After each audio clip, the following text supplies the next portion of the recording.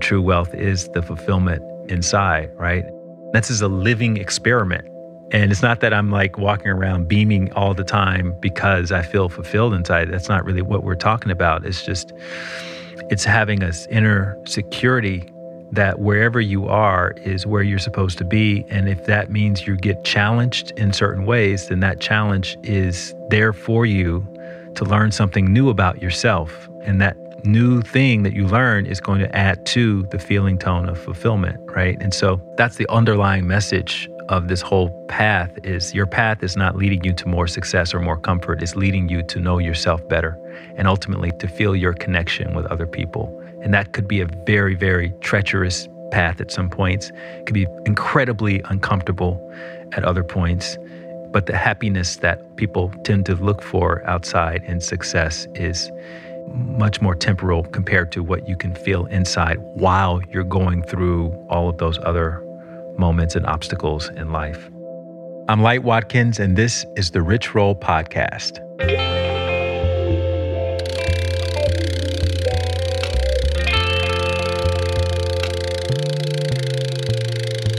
The Rich Roll Podcast. How do you find purpose? What does it mean to live with intention? And why is it so important to cultivate stillness? These questions are important. The answers, of course, are tricky, they're elusive, and really only can be found by knowing where to look. Knowing where to look. Well, that also happens to be the title of Light Watkins' new book, dropping in today for his third appearance on this show, the podcast which bears my name, which I, out of pure coincidence, happen to host. If you're new to me or to Light, welcome, and allow me to add that Light, in addition to being a good friend, a beautiful incarnation of the human form, a nomadic minimalist, is and has been for the last 20 years a lauded meditation and spiritual teacher. Just don't call him guru. He hates that. It's teacher. He's also a prolific public speaker, the founder of The Shine, which is this groovy event series that's sort of like TED meets self-realization, and the author of 3 books, The Inner Gym, Bliss More, and of course his latest, the focus of today's powwow, Knowing Where to Look. We had a great talk about things I think are important, things that matter, and it's coming right up, but first.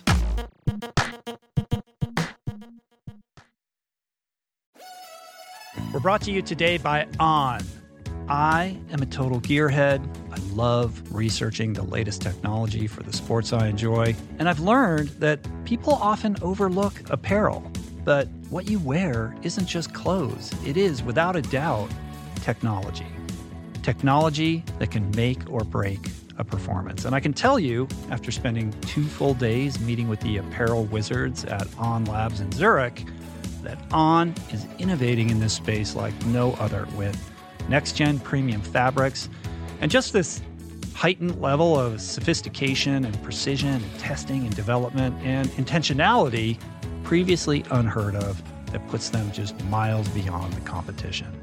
I've been rocking On's high-performance running apparel, including the long tees, the weather jackets, even the climate jacket, all super lightweight, tailor-fit, built to move, and just gorgeous to get you out and get it done in fleet-foot comfort, no matter the weather. I'm super proud to be a brand partner with this impressive team, from increasing product sustainability to improved energy return and impact protection, truly Swiss innovation at its finest. To get you moving, On is offering an exclusive 10% discount.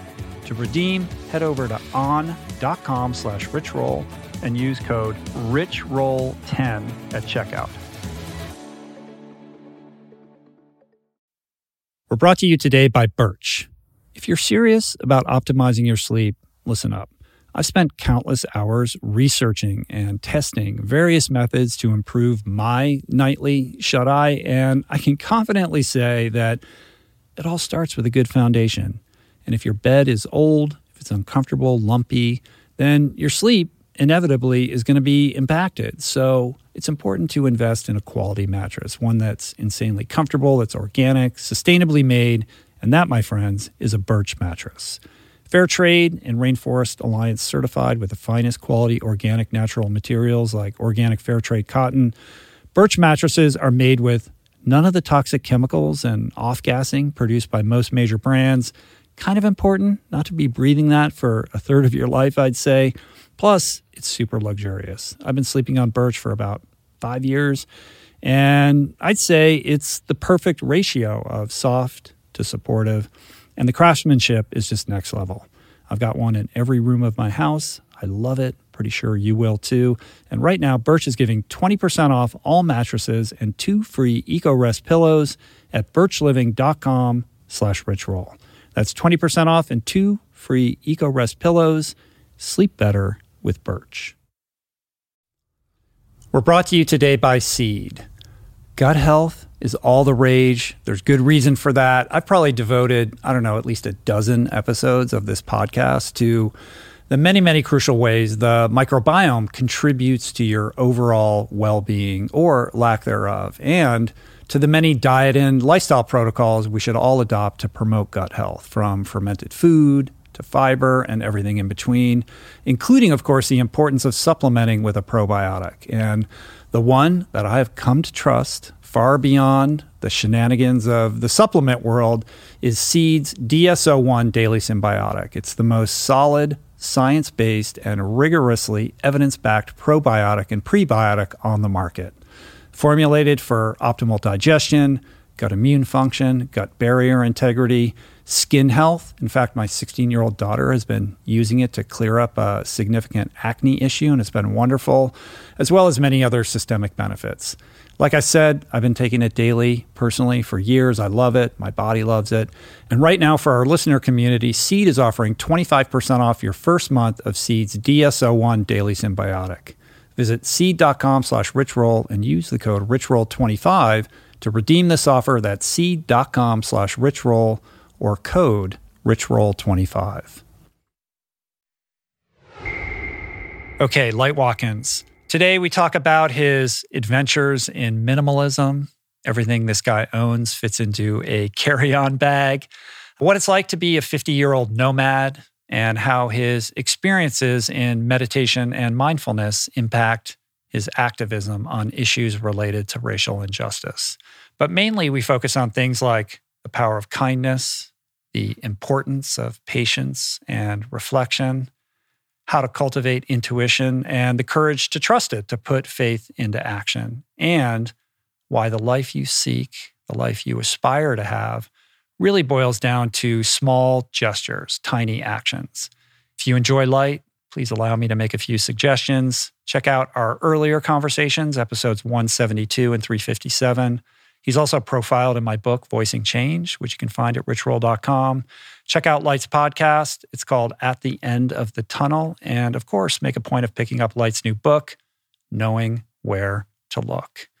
As for knowing where to listen, you're in the right place, because it's time to do the thing. So please enjoy what I think is a wonderful exchange with my friend, Light Watkins. Good to see you, my friend. It's been a while. I know. I can't remember the last time we crossed paths. Maybe a couple of years? Yeah, I think I saw you actually on your birthday at Cafe Gratitude. Yes. When you turn 50, I believe. 50? How old are you now? Dude, I'm almost 55. Couldn't have been that long ago. You turned Maybe like 53 or something like that. Yeah. It was a couple years ago. I remember that. Pre-pandemic, yeah. Cafe Gratitude. You were wearing all black, a bunch of beads. Hair was longer, no beard. A lot more hair. That helps to narrow down the time. That's around when it was. And you're with Julie and I think it was just you and her. I think it was just, or maybe the kids. Maybe one of the kids, or I don't remember. Yeah, pre-pandemic though. Yeah. You've had an interesting... I was already like on the road at that time. Right. So I happened to be back in LA just randomly. Right. So you've spent the last year, well, initially you were in Atlanta, right? Before going to Mexico City? Yes. Or did you go back and forth? I was started off the pandemic in Atlanta, then LA, and then back to Atlanta, and then back to LA, and then Mexico City. So I was actually in each of those places for like about 4 or 5 months. There was a little bit of a LA exodus to Mexico City. Yeah. I have like 3 or 4 friends who kind of have been riding out the pandemic down there. Yeah, it's a great place to ride it out. How did you decide on Mexico City? I had been hearing about it for years, and then when I went nomadic in 2018, I started going to Mexico City here and there for a couple of weeks, 3 weeks, and it's kind of like being in Europe without going to Europe because you're still in Central Time Zone in the U.S. And it's just beautiful, It's just everything. It's green. It's very walkable. The food scene, the cafe scene is amazing. Yeah. The service is impeccable. Like everything is great. And the dollar goes a long way. Right, it's affordable. Yeah. Well, I'm fascinated by this nomadic lifestyle that you've been pursuing. I guess this is part. It was kicked off by kind of the third purge that you've done, because this is not the first time that you've explored this. And there's a part of me that's jealous, like what it would feel like to just be that free, to live out of literally, a carry-on and be that kind of malleable and mobile.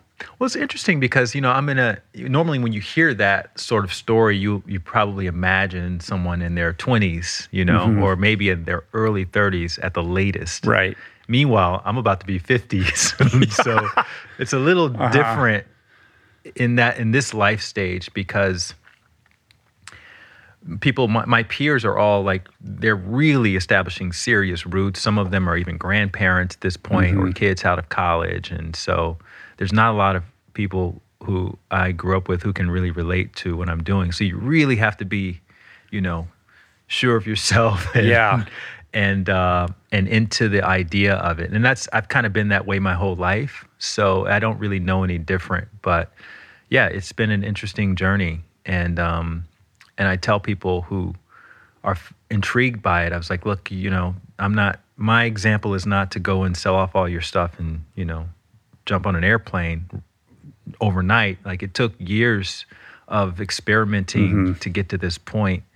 And so for me, it just kind of felt like a natural extension of what I was already kind of doing. I mean, I was already, prior to 2018, I was traveling. I was going to London every month or so. I was going to New York all the time. So I started challenging myself to see if I could live off of whatever I could fit into my carry-on bag for those 2 weeks or 3 weeks I was going to be on the road. And then after doing that for a couple years, then it was like, okay, well, I know I can do it.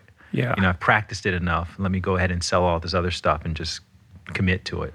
But there's a difference between knowing you can do it and reckoning with whether it's the right thing to do. I suspect you must come up against moments of loneliness or self-doubt with this.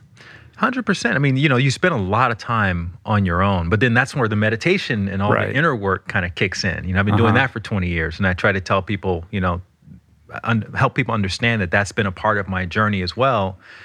And one of the primary benefits of all that daily meditation is you become more self-aware, you become more comfortable with your own company, you enjoy silence, and and I can be as. You have to also be relatively outgoing if you want to find a social life in these different places. So I mean, I can kind of dip in as much as I want to, and I consider myself to be more of a introverted extrovert. Like I can do the extroverted thing here and there if I want to, but I'm very comfortable with my own company as well. So, and I'm busy. I'm writing books, and I've got a podcast, and I'm teaching meditation trainings and organizing retreats. So it's like I almost spend a lot of time. It's kind of like when you and I first met at that hotel, the Ace Hotel in the Flatiron District in New York. This was midnight. I was there doing some work, and you were there doing work. Right, I know. And I was on the road teaching, but after hours, I was like writing my book, or I think I was marketing my first book, The Inner Gym. And you were there editing an episode. Yeah, I think I was writing an intro a podcast or something like that. Or something like that. I was in search of internet. And that's kind of my life is, I'm so passionate about the things that I do that I just kind of busy myself very easily. And we've had conversations about that. Like there's no such thing as work-life balance when you're really passionate about what you do. So yeah, it's so deeply integrated. Well, there's a difference between getting rid of all your stuff and going on some kind of walkabout versus living your life intentionally, being clear on what it is that you're doing, what you're seeking, and being purposeful in, how you kind of approach that very different type of lifestyle. Yeah, and I consider myself to be one of the lucky ones to have kind of centered in on a mission that I'm very, very excited about. Like I literally wake up in the morning and I can't wait to get to work and thinking about ideas and spitballing and on my own when I'm just walking around. And so every spare moment is really an opportunity to kind of tweak and refine. And then you add social media to it, right? And then it's like, okay, well, I would love to put some kind of messaging out there to, I want to get this quote in my head. It's like, I got to tweak the quote, and then I got to turn it into a quote card on Instagram, and then an audiogram. It's like that's like hours. Are you doing all that yourself? I'm doing all that myself. Wow. Yeah. I do all of myself. I mean, the idea is not to continue doing it all myself all the time, but it's kind of how I iterate. Like I have to get my hands dirty. I have to roll up my sleeves and see how things work. And I'll get so many more ideas of how to communicate more efficiently and optimize the process just for myself, from just doing it myself. And then eventually I can explain it simply to someone to help me. And, and that's kind of how that works. Yeah, through the doing, you see the path. The path is revealed ahead of you, which is a big kind of message in the book. Yeah, and it's all storytelling, right? And that's really what people connect with the most is whether it's an Instagram caption or a tweet or a daily dose of inspiration email that I send out. It's all stories, and it helps every time I sit down, and especially when you have limitations. Like I was telling a friend of mine, he said, your daily doses, these emails that you send out every day, they've gotten shorter and shorter. And I said, well, yeah, because now I want people to be able to like screenshot them and share them a lot easier. So I intentionally keep them within 100 or 125 words if possible. Sometimes it's not possible, but I also followed up with, it's harder to write a short email much harder than it is to just let my thoughts rip and just not edit it as much. So it actually takes longer to truncate it and keep it succinct, and also to put it through all the screens that you're very familiar with, because it's like you put out some really heartfelt, vulnerable post about your journey, and then you get the one like person commenting about how you didn't include their little situation or you overlooked. And it's like, no, he probably thought about that. I'm sure he thought about it 5 levels deeper than anyone who's commenting on his post, but you can't accommodate for every little exceptional situation. Yeah.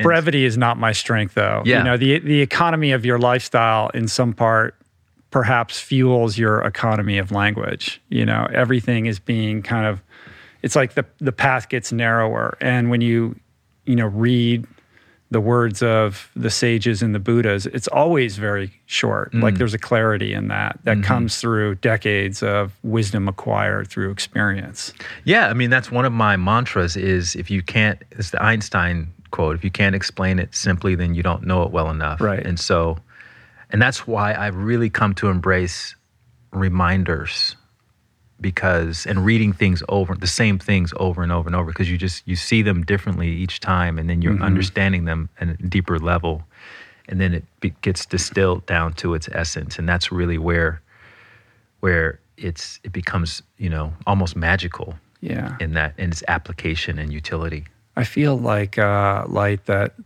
you're taking advantage of these very powerful tools that are available to us that allow us to uncouple geographic location from vocation.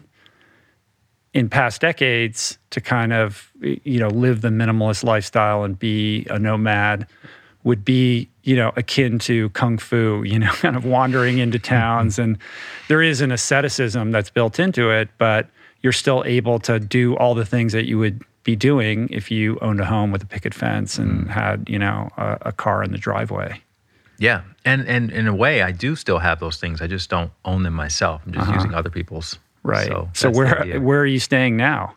I'm staying in Mexico City. I just have an Airbnb that I rent. It's like a beautiful 2-bedroom, just like I had a 2-bedroom in LA. So I think people have this idea that I'm drawn to tiny houses. And it's like, no, I actually like space and I like things. I just don't need to own them myself. Right. And unfortunately, you don't need a car in Mexico City. And I don't even know how long I'll be there, but everywhere I go, when I'm in London, I'll rent an Airbnb somewhere or,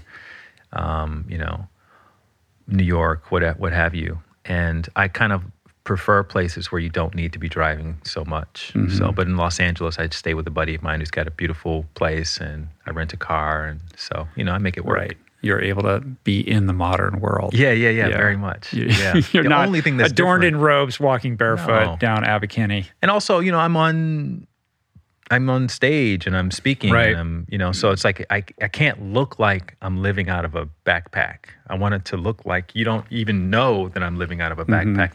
That's something that's happening in the background. And but yeah, you're right. I mean, it does help me practice brevity in all areas of life, because you have to. And people always want to like give me things, which I think is very, very sweet. And I have to remind them. I said, look, it's nice that you want to give me this little token or this little thing or book or whatever, but it's like I really don't have any room for it. I mean, you can imagine how many people give you just this little thing, and it adds up. So yeah, I have to. But it's not personal if you have this general rule. No, it's not. But I imagine it must have been hard. You've talked about this a little bit. When it came to, okay, I'm going to do this thing again, I'm going to shed, and you're getting rid of like all your journals and all these kind of very personable memorabilia that we're kind of hardwired to collect. There must be a sense that, once you've done that, like a feeling of lightness. But do you ever think like, I wish I hadn't, like, those are things that when I'm old, I'd like to look at that maybe could have provided the foundation for the next book, or are they all scanned and in the cloud? So you still have everything them? in the cloud. Okay. I scan every page of every journal. So I have everything. And that's what's great about modern technology, is that we can do that. And, and in a way, it's even more accessible now, because now I can categorize it. I can label it all, and it's all in my file storage application, so I can just go to it in a couple minutes, and I've actually looked at those things a lot more than I ever did when it was just collecting dust in the back of my closet. So, I think that's something that people should do anyway, is scan all of their stuff in so that they can at least access it whenever they're with somebody from their past, and they're like, oh, wow, I have these photos of us from like 20 years ago. And you don't have to go and dig for it and wonder where it is and which box you put it in and this kind of thing. So that became, and also I kind of worked the logic on it. And I said, look, when someone writes a memoir, or when someone dies, right? So even someone prolific like a Steve Jobs, right? The guy who created the iPhone, when he dies, how many photos of Steve Jobs have we seen floating around out there? Probably a dozen, right? Maybe a couple more than that. But you can imagine he probably had a cajillion photos somewhere, but we only see like a dozen. And you can apply that to really anybody, right? So the point is, if this stuff is going to become used at some point later, you don't need that many. Right. You don't need your whole catalog of, because no one's going to sift through all of that stuff. But if you have kids, then you just start hoarding like crazy numbers of photos. Yeah. Or but if you have kids, in 20, 30 years from now, and they want to see old pictures, and it's all categorized, and they have the passwords and everything to your files, then they can see everything a lot more efficiently than like digging through and wondering, what is this? Where is this from? So it's kind of a way to organize it a little bit better. Yeah. Well, even though we haven't seen each other in a while, I've been paying attention to kind of everything that you've been doing over the last year. When the pandemic hit and there was this social permission for everybody to just kind of stop and stay at home and do nothing and not feel guilty about it, I feel like you've been incredibly productive, and in many ways really found your voice like in a new gear with all the stuff. You started putting out those videos on Instagram, which are continue to be like so well thought out. And every time I look at them, I'm like, is he reading off a script? Is he just spontaneously like delivering these incredible monologues that are so clear and concise in their point of view and thinking? Yeah, I've been pretty open about the fact that those were all written out and rehearsed. And, I wanted to keep them within like a minute, maybe a couple of minutes at the most. But really, it was just to value people's time, because I know that when I just speak off the top of my head, I have a tendency to drag on and on and on. Mm-hmm. And I wanted to be as concise and as clear as possible. And so my process was what you're referring to is I made a vow to myself when I was in Mexico City in February 14th, 2020, right at the very beginning. I made a vow to myself to post a video a day on Instagram. And the reason was because I wanted to practice speaking on camera. Mm-hmm. And I'd been already writing my daily dose of inspiration emails and sending those out for 4 years. So I had already been used to generating inspirational content, because that's what happens when you do something every day. Yeah, is it starts coming through you. And so now I was just kind of applying it to video form, but I didn't want to. Sometimes I would borrow ideas of things I'd already written. Sometimes it would just be things that came through me, and I would speak on that. And so it wasn't really about, anything more than just practicing. Mm-hmm. And then come April, May, when the George Floyd thing happened, it was literally just another day. And I thought to myself, okay, what am I going to speak on today? I'm literally sitting on my couch in my Airbnb in Atlanta, and I wanted to go to the park and go for a run, but I hadn't shot my video yet. And it usually is like an hour and a half, maybe 2 hour long process, depending on how clear my thoughts are. And I was doing everything myself. I had learned how to caption, how to put headlines, how to do all. It takes the process was like 3 or 4 apps before it posted. Right. And I thought, this thing that happened to George Floyd, people probably exclude me from that category of person. Like, obviously I'm a Black person, but a lot of my non-Black friends, I think, see me in a different way than they would look at someone like George Floyd. And I said, this is a great opportunity to communicate that actually the things that happened to him have also happened to me, maybe not as extreme at this point in time, but it could go in that direction if I'm in the wrong place at the wrong time with the wrong cop and all of that. And so I spoke to that, because I'm from Alabama, and a part of being from Alabama, which was the staging point of the modern civil rights movement, that's a part of the ongoing conversation in all Black families is Black people, white people, this happened to us, and this is what we have to do, and you have to work harder and all these kinds of things. So I just talked about a few instances where I had been racially profiled in my life, all the way up until most recently, when I was marketing my last book, Bliss More, the meditation book. I had been pulled over by a cop in LA because the cop had received a call that I was looking to break into someone's car. And I'm going to a book interview, to a podcast interview. Oh, my God. But some person saw me, and I was looking for my friend's parking space. She said, you can park your scooter behind my car. So there are all these numbered parking spaces. And I'm like, I couldn't find the parking space.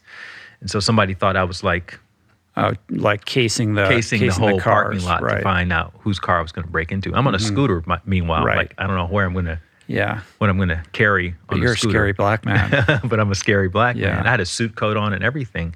So anyway, those kinds of things have been happening. And it's almost, up until that point, it was unremarkable. Like, who am I going to complain about it to, or that's going to really care, or is not going to say, oh, that was just coincidence. But it happens all the time. Not all the time, but it happens often enough that to my Black friends, it's like, oh, yeah, of course. To my white friends, it's like, well, okay.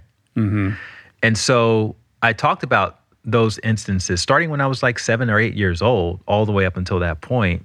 And that video, normally I would post a video, get maybe a few thousand views. That video got 3.5 million views. Yeah. I was like, wow. Yeah. I guess people want to hear more about this. Well, I remember seeing that video and then watching your daily videos and just getting this sense that because you are this guy you're the meditation mindfulness guy. Yeah. And you really exist predominantly in kind of this white wellness culture. That's where you've made your mark and what you're known for. But in the wake of George Floyd, you really stepped up and met the moment in a meaningful way. And it's not a surprise to me that those videos, have traveled in the way that they have. And your demeanor in speaking about it is, I think a product of the decades of meditation that you have. You're able to speak about these things with a degree of equanimity and objectivity while making your point, but in a manner that is digestible to, a large audience, I think. Is that fair? Yeah, I realized I was actually uniquely qualified to speak on it because I'm Black, so I have that experience. Mm-hmm. But then also, like you said, with the meditation and the wellness stuff, like I almost had like a way to kind of speak on it from a 10,000-foot perspective instead of the ground level perspective where everyone's like heated and emotional. Mm-hmm. And, and there's a time and place for that, obviously.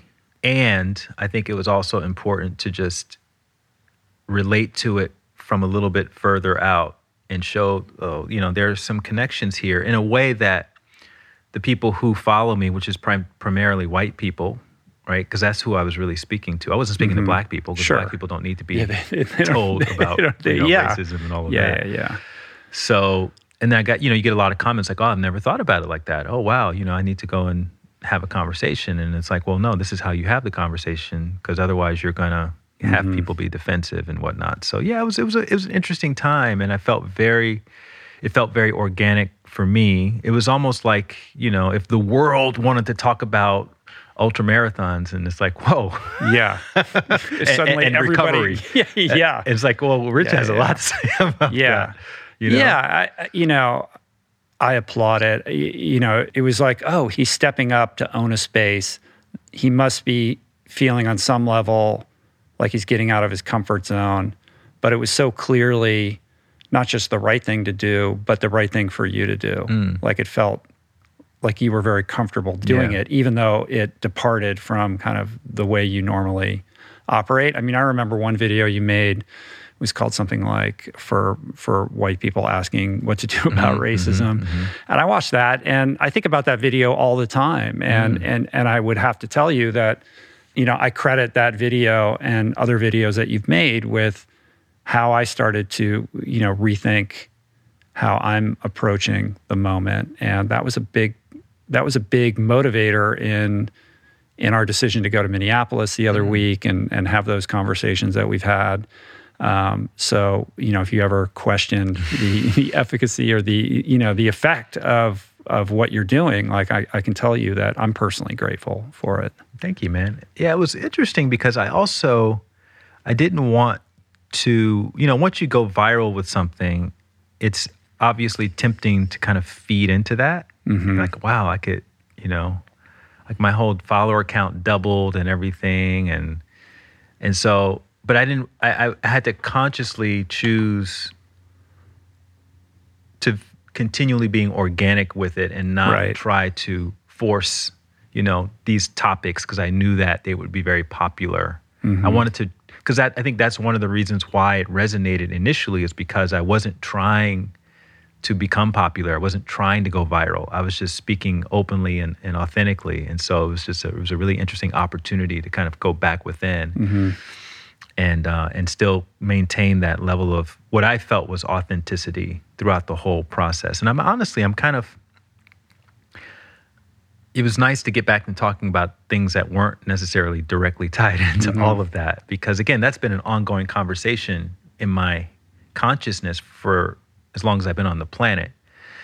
And it ultimately, it's not my issue to solve, or even to give all this perspective to. I think ultimately it's something that needs to be worked out with white people. Yeah. Right? And I'm happy to kind of give the impetus for that conversation to take place. But what would make me really happy is to see more white people just initiating that conversation with other white people and just kind of talking about it and hopefully, getting other people to talk about it and just having the conversation more and more and more. Because I kind of started feeling like a broken record after a little while.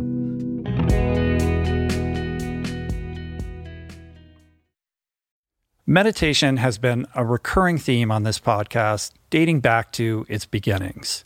And in conversation always leads people to asking me about the best way to begin. There are no shortage of modalities, of resources, and apps available. I have experience with many of them, but my mainstay, I have to say, the one that I have found most useful is Waking Up. It's this unique treasure trove of wisdom that has become so important to my daily routine that the app finds itself right in the dock of my phone for immediate fingertip access. Beyond its robust catalog of daily meditations, it's also this extraordinary library of mindfulness resources that go well beyond the strictures of meditation, with courses on stoicism, cognitive behavioral therapy, time management, procrastination, as well as thoughtful conversations with leading scholars on everything from psychedelics to happiness. It really is one of the most worthy investments you can make in yourself. And listeners of the show can get 30 days to try Waking Up for free. Plus, you'll save $30 on the in-app price. If price is a concern, Waking Up offers the app for free, astonishingly for anyone who can't afford it. You can find the links on their website to get a full scholarship right now. Just go to wakingup.com/richroll to start your free month today.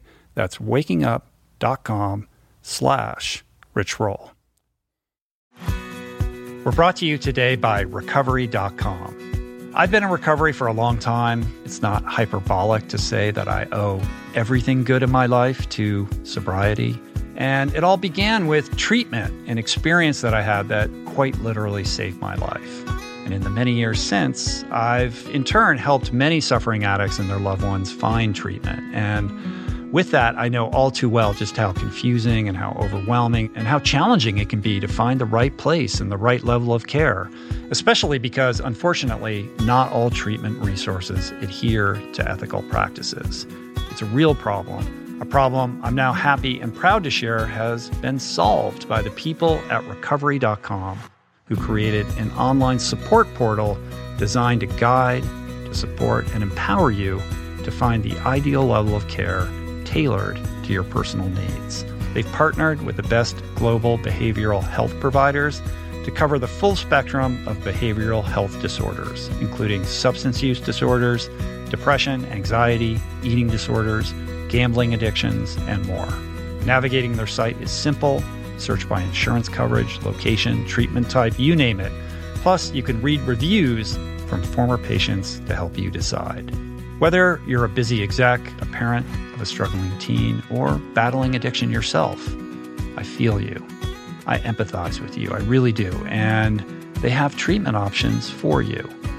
Life in recovery is wonderful, and Recovery.com is your partner in starting that journey. When you or a loved one need help, go to Recovery.com and take the first step towards recovery. To find the best treatment option for you or a loved one, again, go to Recovery.com. What is the meaning of life? What happens when we die? What is our purpose here? If, like me, you ponder these delicious existential questions, I have got just the thing for you. It's called Soul Boom. It's a podcast hosted by everyone's favorite best friend and my friend, the deep thinking and deeply hilarious Rainn Wilson, where he communes with intellectuals and entertainers, theologians and philosophers in intimate exchanges that tickle the mind, heart, and yes, the soul. Subscribe to Soul Boom on YouTube or wherever you get your podcasts, and explore other groundbreaking series at voicingchange.media.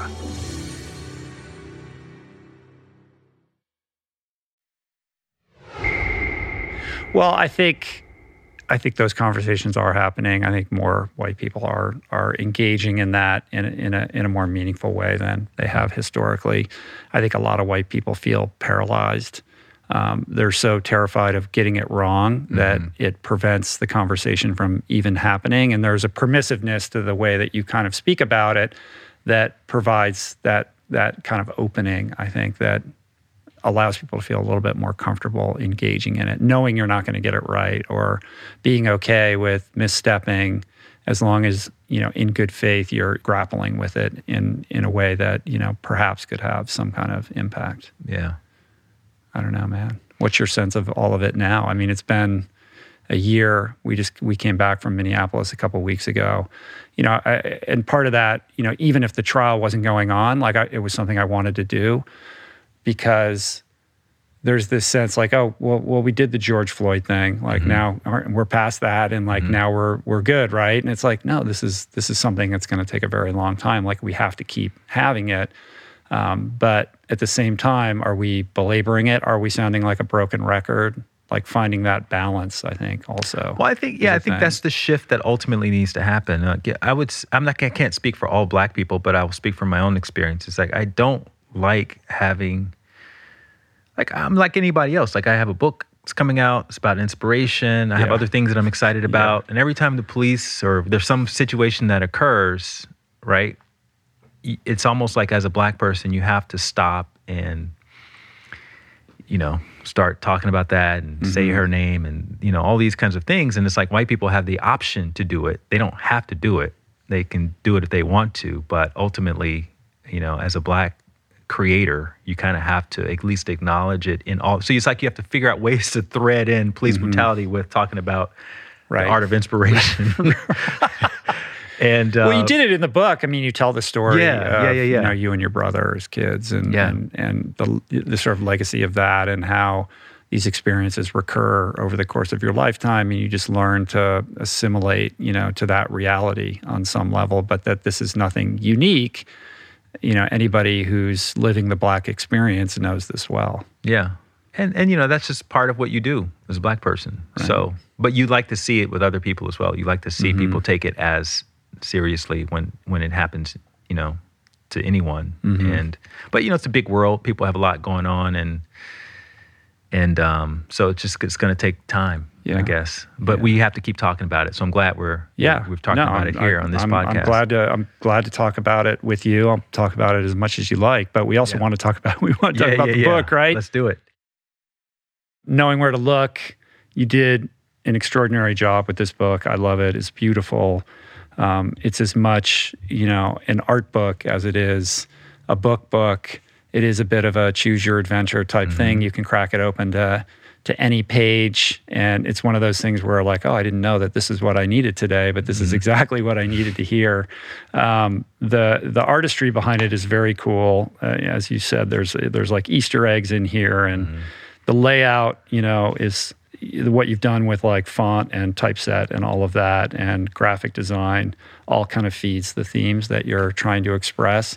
And it's all, oriented around these 108, essentially anecdotes, lessons, stories, and 108, of course, being this spiritually relevant number that permeates Hinduism and Buddhism and is this, metaphor for, unity and wholeness and any number of other mystical factors that apply to that specific number, including the number of beads on any mala that you drape around your neck. Yeah, initially, obviously there was a conversation around 365, one a day, but I didn't want the experience to have a linear, even an accidentally linear approach. I really wanted people to feel like they could just start anywhere, and even if they needed to revisit the same one, it's almost like one of those magic 8 balls that you know from when we were younger, where you shake it up and it's got that little blue liquid, and then the answer to whatever your question was would come into the little viewer. And so I wanted it to have that kind of feeling and level of engagement with people. And I feel like we've succeeded in that. We painstakingly went over every single there's literally no detail in any of those pages that we didn't at least spend a few hours going over and talking about how we can really bring the meaning through the design and the way the text is shaped and all of that. So I want it to be like this little adventure that people may not discover what's hidden in there until they've read it 2 or 3 times or more. Mm-hmm. And it is, it is about brevity too. Like it's not, they're simple stories, but they're powerful lessons. It's a book about, all kinds of things: kindness, patience, relationships, gratitude, trust, faith. Everything we struggle with. Small gestures, compassion. Everything we struggle with on a daily, moment-to-moment basis. Almost anything you're conflicted with right now, if you crack the book open, you can probably find. And I tell people, this is not about giving you the answer. It's just a little nudge to maybe look in this direction or look behind you, and that's where you'll find your own answer, your own solution within yourself. If there is a meta arc or theme to it, though, it's, in my mind, a book about inspiration and courage. Mm-hmm. The opening of the book with this story about your decision to go to Paris. I mean, that's an amazing story. How, the universe conspired to support you at just the right time. And it's sort of faith and courage in motion. And having that level of conviction about that at a young age, I think is interesting and kind of foreshadowed the life to come, even if you were not consciously aware of how it would play out. Yeah, I wasn't consciously aware of it, but obviously in hindsight, I feel very fortunate to have had that kind of experience in such an obvious way. So what you're referring to is I was, when I graduated college, I had a 9-to-5 job for a few months, realized right off the bat, this is not really for me, or it's going to be here later, so I may as well, do something else, see the world, exercise freedom. And I had this calling to go to Paris, and there was nothing really more to it than that. And I spent my last little money on a one-way ticket to Paris, not really knowing anyone there, not speaking the language, just really the leap of faith in every sense of that phrase.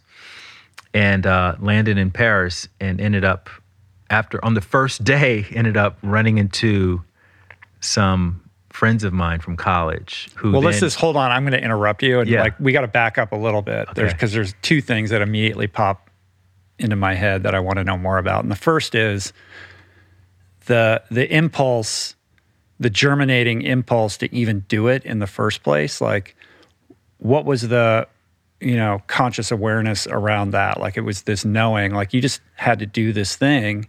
You knew on paper it was kind of insane. Like, you didn't even want to tell your mom what you were doing. You told her you had a job in Paris, but you had this compulsion that you couldn't ignore that motivated this whole thing. Yeah, it was a thought that would not go away. And now I realize that whenever you have a thought that feels charming to your heart and it doesn't go away, that's an indication from the universe, in quotes, the universe, to move in that direction. It doesn't mean that you're necessarily meant to fulfill that completely, but just take a step or 2 in that direction, and then the next instructions will come to you once you start moving in that direction. Sure. It's one thing to have that sense, and it's another thing to trust it or to take action on it, especially as a young person who's got all this social programming around, like, you got to get the job and here's what you do and this is how it's going to play out. So there's something about you that I think is unique in your ability at that young age to have that cognizance, to be able to recognize that as the opportunity that you needed to follow. Well, there was some fear there too, like I wasn't all courageous and like I definitely was skeptical. I definitely had doubts. I definitely didn't know what was going to happen, but I had been testing the waters with following that voice for a few years prior to that. Even in university, I remember I applied for and campaigned for this job as the editor of the yearbook in college, which was a very prominent position because you got paid, you got a great parking space at Howard University in Washington, D.C. And I did that my junior year. And so the expectation is once you do it and now you've already had the experience under your belt, of course you're going to do it your senior year. Why wouldn't you, right? Right. But I decided something told me not to do it, and instead to go and explore, like working on Capitol Hill and doing these other things, taking photography classes and all this other stuff. So I listened to it, and it was great, you know? And I don't know what I missed out on from not doing it, but, you know, those kinds of decisions I had been making just kind of, and I guess a part of that was not identifying success with money or with prominence or with titles, right? And I feel like I consciously had been questioning all of that for a long time. And so when it came up again after college and I was at that job, you know, I decided to leave the job because I didn't equate my success with, you know, rising up through the ranks of that advertising agency. And so it was just kind of an extension of all of that, if I'm looking back at it now. But, you know, I like to speak about these things in ways that help other people access the same kind of thing. And I wasn't meditating or I wasn't doing, we're talking in the mid 90s now. So there was none of that happening. But I do remember intentionally just testing the waters and questioning, you know, if this is really making me happy or if this path is going to lead to some sense of fulfillment within. And so on paper, or if you pull the lens back on my life at that time, it looks like I was kind of all over the place. You know, I was trying this and trying that. But really I was just trying to taste different colors of life to find, okay, what's the path for me? And it happened to be taking me to Europe for a period. So you go to the airport, you got like a couple $100, right? That's it? Yeah, nothing. And a backpack. And the flight's oversold, so they start doing an auction, you know, who's going to give up their seat.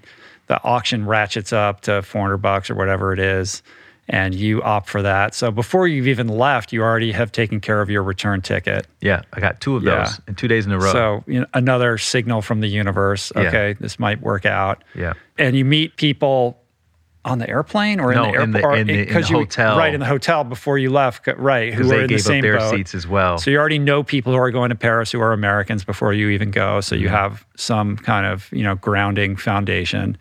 You go to Paris, you interview for a job you don't get, but down the hall is like your college friend that you didn't even know lived in Paris. There's like all of these crazy... Well, this guy looked at me in that first office and says, you know, what happened with you in this job? And I said, I didn't get it. And he said, he was American. He was from Chicago. He said, he recognized me from Chicago. Right, He recognized my photo from some modeling thing. Yeah, from some modeling thing I did. He recognized me. He happened to live in Paris, and he was from Chicago, and he was in the office that day, that morning. And the first place I went once I landed, and I told him, oh, I got rejected. And he said, follow me. And he took me out of that office on the same floor of the same building down to the next office right next to it. And we walked in, and then we saw my friend from college who turned around and goes, oh my God, what are you doing here? And he didn't know that she knew you. No, he didn't know she was in there. It's like bananas, right? She just happened to be there. She wasn't working in there. She just happened to be there with her friend who happened to have a spare apartment because his mom had just left town to go visit his sister. And he said, they said, where are you staying? I said, I don't have a place yet. I literally didn't have. It was the same day that you arrived. It was the same morning. It was within 2 hours of arriving. And I had an apartment, I had friends, I had 2 vouchers for $400 for a flight back. Right. I had I mean, that's a powerful lesson. You're like, okay, I had everything. This trust in the universe thing, you know, if you do it right, maybe, you know, this is the way. Yeah. And that's the whole through line of the book is really to follow your heart, take the leap of faith, which is where the courage part comes in because it requires, it's not about getting rid of the fear. It's about practicing the little things, taking little leaps of faith, whether it's, you know, go right instead of left when you're going to work, or whether it's drive the car or ride the bike. Like these little moments where you're something inside of you saying, hey, maybe you should ride a bike today. You know, just listening to that. And once you do it enough times in the little ways, then it'll start to accumulate and you'll be able to do it in bigger ways. Yeah, it really is about those little decisions, those little moments, having the awareness to be attuned to them when they occur so you can course correct. I mean, when I reflect back on my own life, like the huge changes that I've made are the product of small decisions or having enough awareness in a particular moment in time to know this is where I pivot this way. And those pivots are very slight. When we think about things like inspiration and, following your passion and all of these things, we think about sweeping grand gestures, but it doesn't really work like that. And I appreciated in the book how you really, were mindful of noting that it's not about that. It is these little things. And those little things are things that I think are visited upon all of us. 100%. So it's really a function of how aware you are. And that cultivating that awareness always goes back to these practices that you've been teaching and practicing yourself forever, the mindfulness and the meditation. Yeah, and it's not even just like, things that light you up inside. It could be like on the way here to this interview, my rental car was parked in Brentwood, and somebody sideswiped it and ripped the side view mirror off and all of these things. Normally when you walk back to your car and you see that, you're like, shit. Now I have to deal with all of whatever that entails, right? But I tell a story in the book about being stuck in this traffic jam and on my way to teach yoga one morning. And it was like this phantom traffic jam in West Hollywood. It was at a time where there's never traffic on Fountain Avenue. So I'm zigzagging around the Santa Monica Boulevard and trying to find a shortcut, and because I'm running late because I didn't give myself enough time to account for a 15-minute traffic jam. End up showing up at class and 10 minutes late, and then turns out right at the top of the hour when the class was supposed to start, this wall mirror, floor-to-ceiling wall mirror, somehow dislodged and came crashing down right where I would have been sitting starting the yoga class. So they were in there sweeping up shards of broken mirror on the floor, and all the students were in the back of the room. And I was like, whoa, that traffic jam that just spontaneously appeared out of nowhere was actually saving me, potentially saving my life or saving me from having a very bad start to my day. And so I learned from those kinds of experiences that even when someone sideswipes your car, and I didn't do anything. I wasn't parked illegally or anything like that. I was it was a normal parking spot, but it's okay, well, evidently my path is taking me in the direction of having to file a police report and all this, and who knows what's going to come from that, right? So there's this sense of anticipation almost where you have enough of these kinds of experiences, and it's like, wow, it's almost like, because it's taking you off of your normal schedule, it's almost like, okay, what's going to happen? What kind of cool adventure? What kind of cool things are going to happen this from is this? Not happening to me. This is happening for me. Yeah. I don't know how or why, but that will be revealed in time. And if you can just shift your perspective in that way, it could allow you to find a little bit more presence and be a little bit more open to whatever those opportunities could potentially be. So that's been my experience. And that's, getting rejected from that job in Paris. If I had been all sulking and not wanting to talk to anybody, I wouldn't have been open to the guy coming up to me, wanting to take me to the place where I was going to get all of the apartments and everything else that I needed. Yeah. So it's almost like you can't judge a situation based on whatever's happening. Yeah. You just have to go with that flow of whatever it is, which sounds, again, very simplistic, but it's very hard. It works. It's so hard to do. It is. It is. Just to maintain neutrality. Yeah. Oh, God, really? This is interfering with my plan. Yep. That's why the book is called Knowing Where to Look, because it's even in those situations, the answers, the solutions are there if you know where to look for them. So I want people to be able to use it for those purposes. When you're having a bad day for whatever reason, usually the bad day is a result of things not going your way, right? If you know if I read that story about the mirror crashing, then it may allow you to release that negativity around the situation and just settle into it and be open to it. And you never know what's going to happen after that. And that's what's exciting about life. Yeah, you mentioned, if you had been sulking after that initial interview. And I think that's a key thing because it's about the energy with which you carry yourself, how you're reacting or responding is, directly correlates into how you're being with yourself, and how you're being impacts how you're interacting with other people and how they're going to react to you. You tell a story in the book about how you engage with this flight attendant, and you go out of your way to like shower her with praise and thank her for her hard work. And it must after be being hard angry that she was bugging me. Right. Like to take that contrary action and then to get this amazing result. And I think that's really powerful. And it reminds me of an experience that I had when we were in Minneapolis. So our kind of Sherpa, boots on the ground friend of mine who helped make this trip happen and was a really wonderful host to us when we were in town. His name is Brogan Graham. He's been on the podcast before. He's the founder of November Project. Have you ever met him? Do you know him? No, never met him. He's an extraordinary guy. One of the, there are extroverted people and then there are Brogan-verted people. This guy is so extroverted, it's like off the chain. And he has a practice of not only carrying himself with just unbridled positivity and optimism in everything that he does, such that it's become constitutional to him, but he makes a point of going out of his way when you can't walk down the street without this guy going up to every single person and asking them how they're doing and engaging in them and saying, we're new friends, and like exchanging phone numbers. Like it's exhausting, but it's a really powerful lesson because all of these people leave those encounters feeling better because he's given them a little bit of love. He's funny. Seen, he's a comedian. Heard, He's like super, present and engaging. And it was kind of a marvel to watch him do that. Yeah. And at one point, I think it was Jason asked him, like, does anybody just like, shine you on? And he's like, all the time. He's like, it doesn't matter. He's like, it's just taking hits at bat. Like I'm just, I'm getting more swings. It's a practice. It's a practice. I show up for it. And one of the other things that he does is rather than, and I've started incorporating this into my life as a result, rather than texting people or when you're in a text conversation, he sends people what he calls short films. Like he'll just make a video and, he'll just talk extemporaneously about something and he'll tell a joke and he just sends that. There's no expectation that you have to get back to him. And there's such a difference.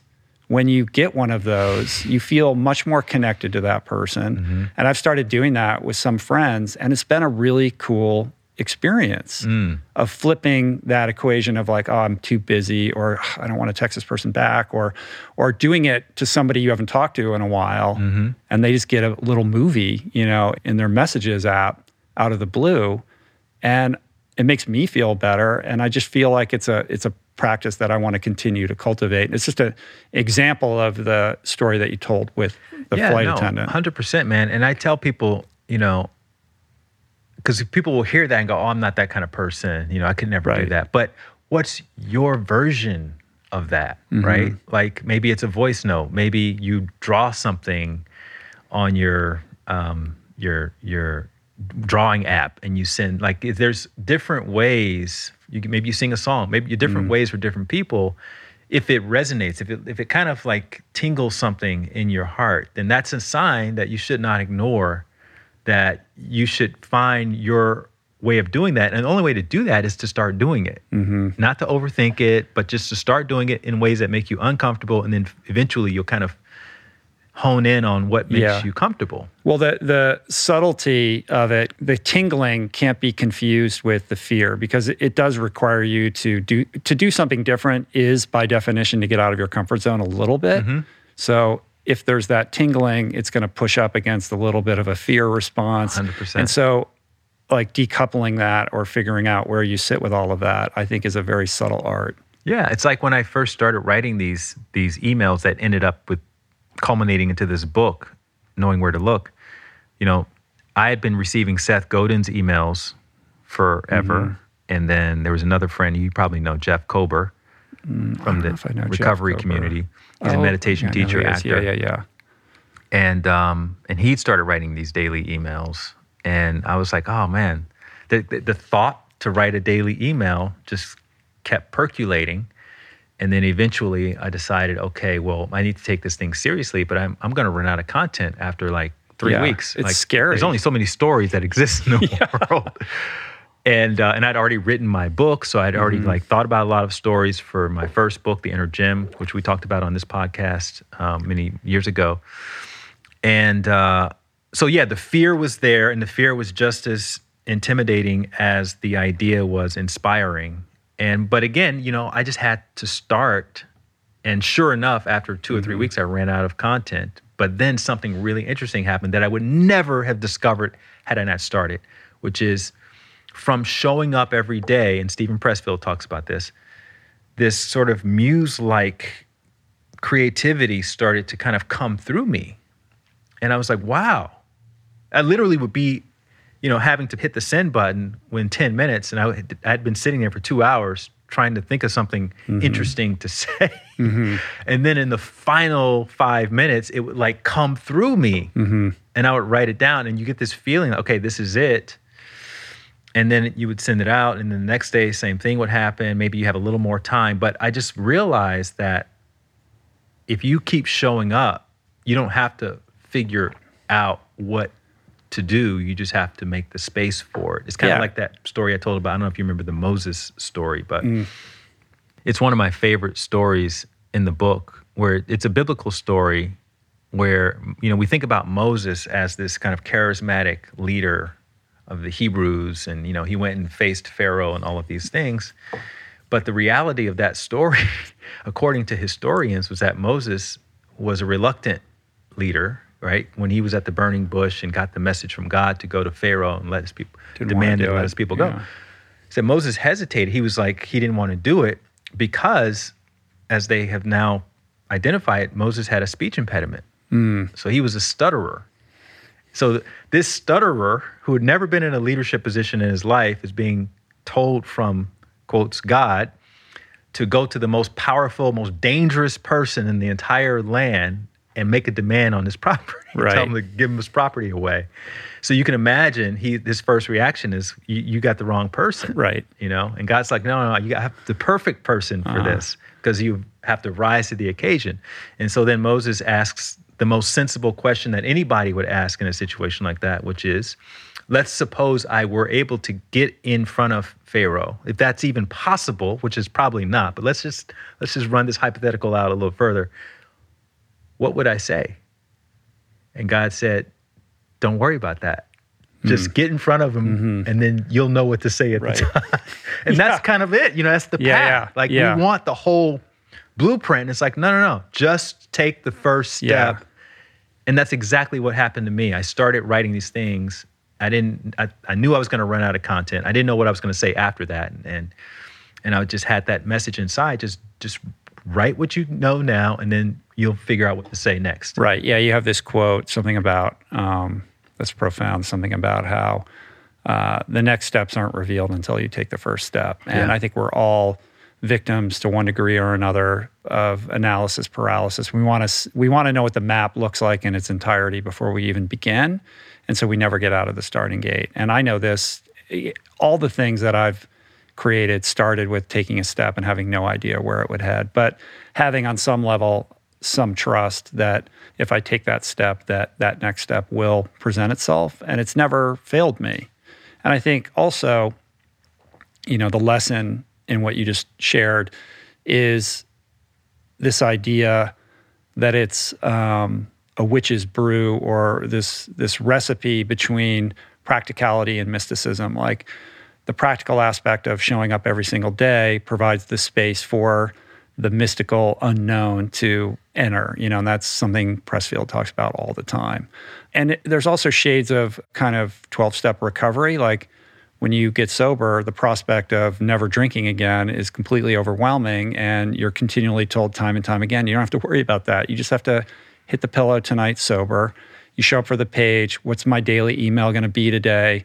I don't have to worry about the fact that I've committed to doing it every day. I just have to get this one thing done for today and trust that tomorrow when I, open up to the page, that something will inspire me. Yeah, it's a momentum game, 100%. And that's how this podcast started, when we talked about it before on my podcast. You went to that warehouse in Hawaii and just kind of, let it rip. And I was like, am I going to do a second one? I don't know. Yeah. Like, this was fun.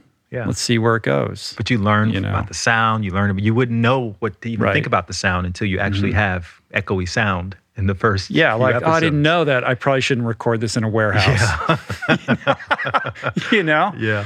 How am I going to put these these little monologues on Instagram with captions that look all fancy like these other people do? Well, I don't know. I guess I have to just film something first. And, there's this thing called the internet, and there seems to be a lot of answers on that to help me. Yeah, it's not like, the answers may come if you don't do the work. You actually have to do the work. That's the requirement. Mm-hmm. Yeah, you say, I love your quote, like the work is the shortcut. Yeah. Yeah. Yeah.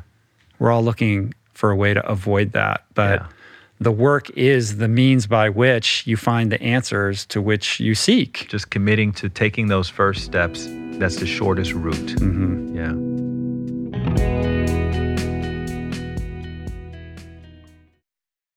You are listening to this podcast because you care about improving your health and your well-being. But this quest is incomplete if you have yet to add my friend Dr. Rangan Chatterjee's Feel Better, Live More podcast into your listening quiver.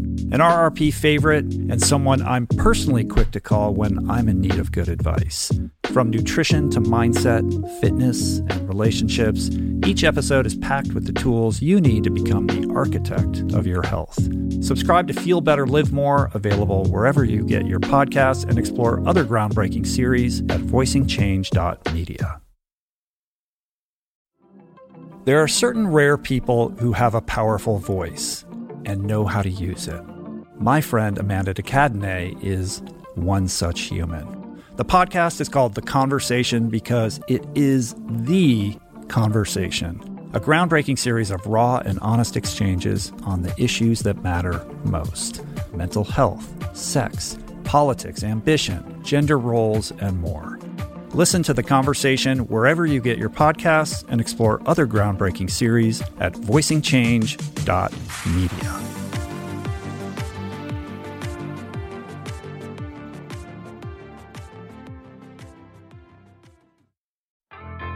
There is so much health information out there. It can feel overwhelming and leave even the most well-intentioned confused about what's what and who to trust. Well, the first person that I call when I'm seeking clarity is my friend and nutrition expert Simon Hill, host of the fantastic podcast, The Proof.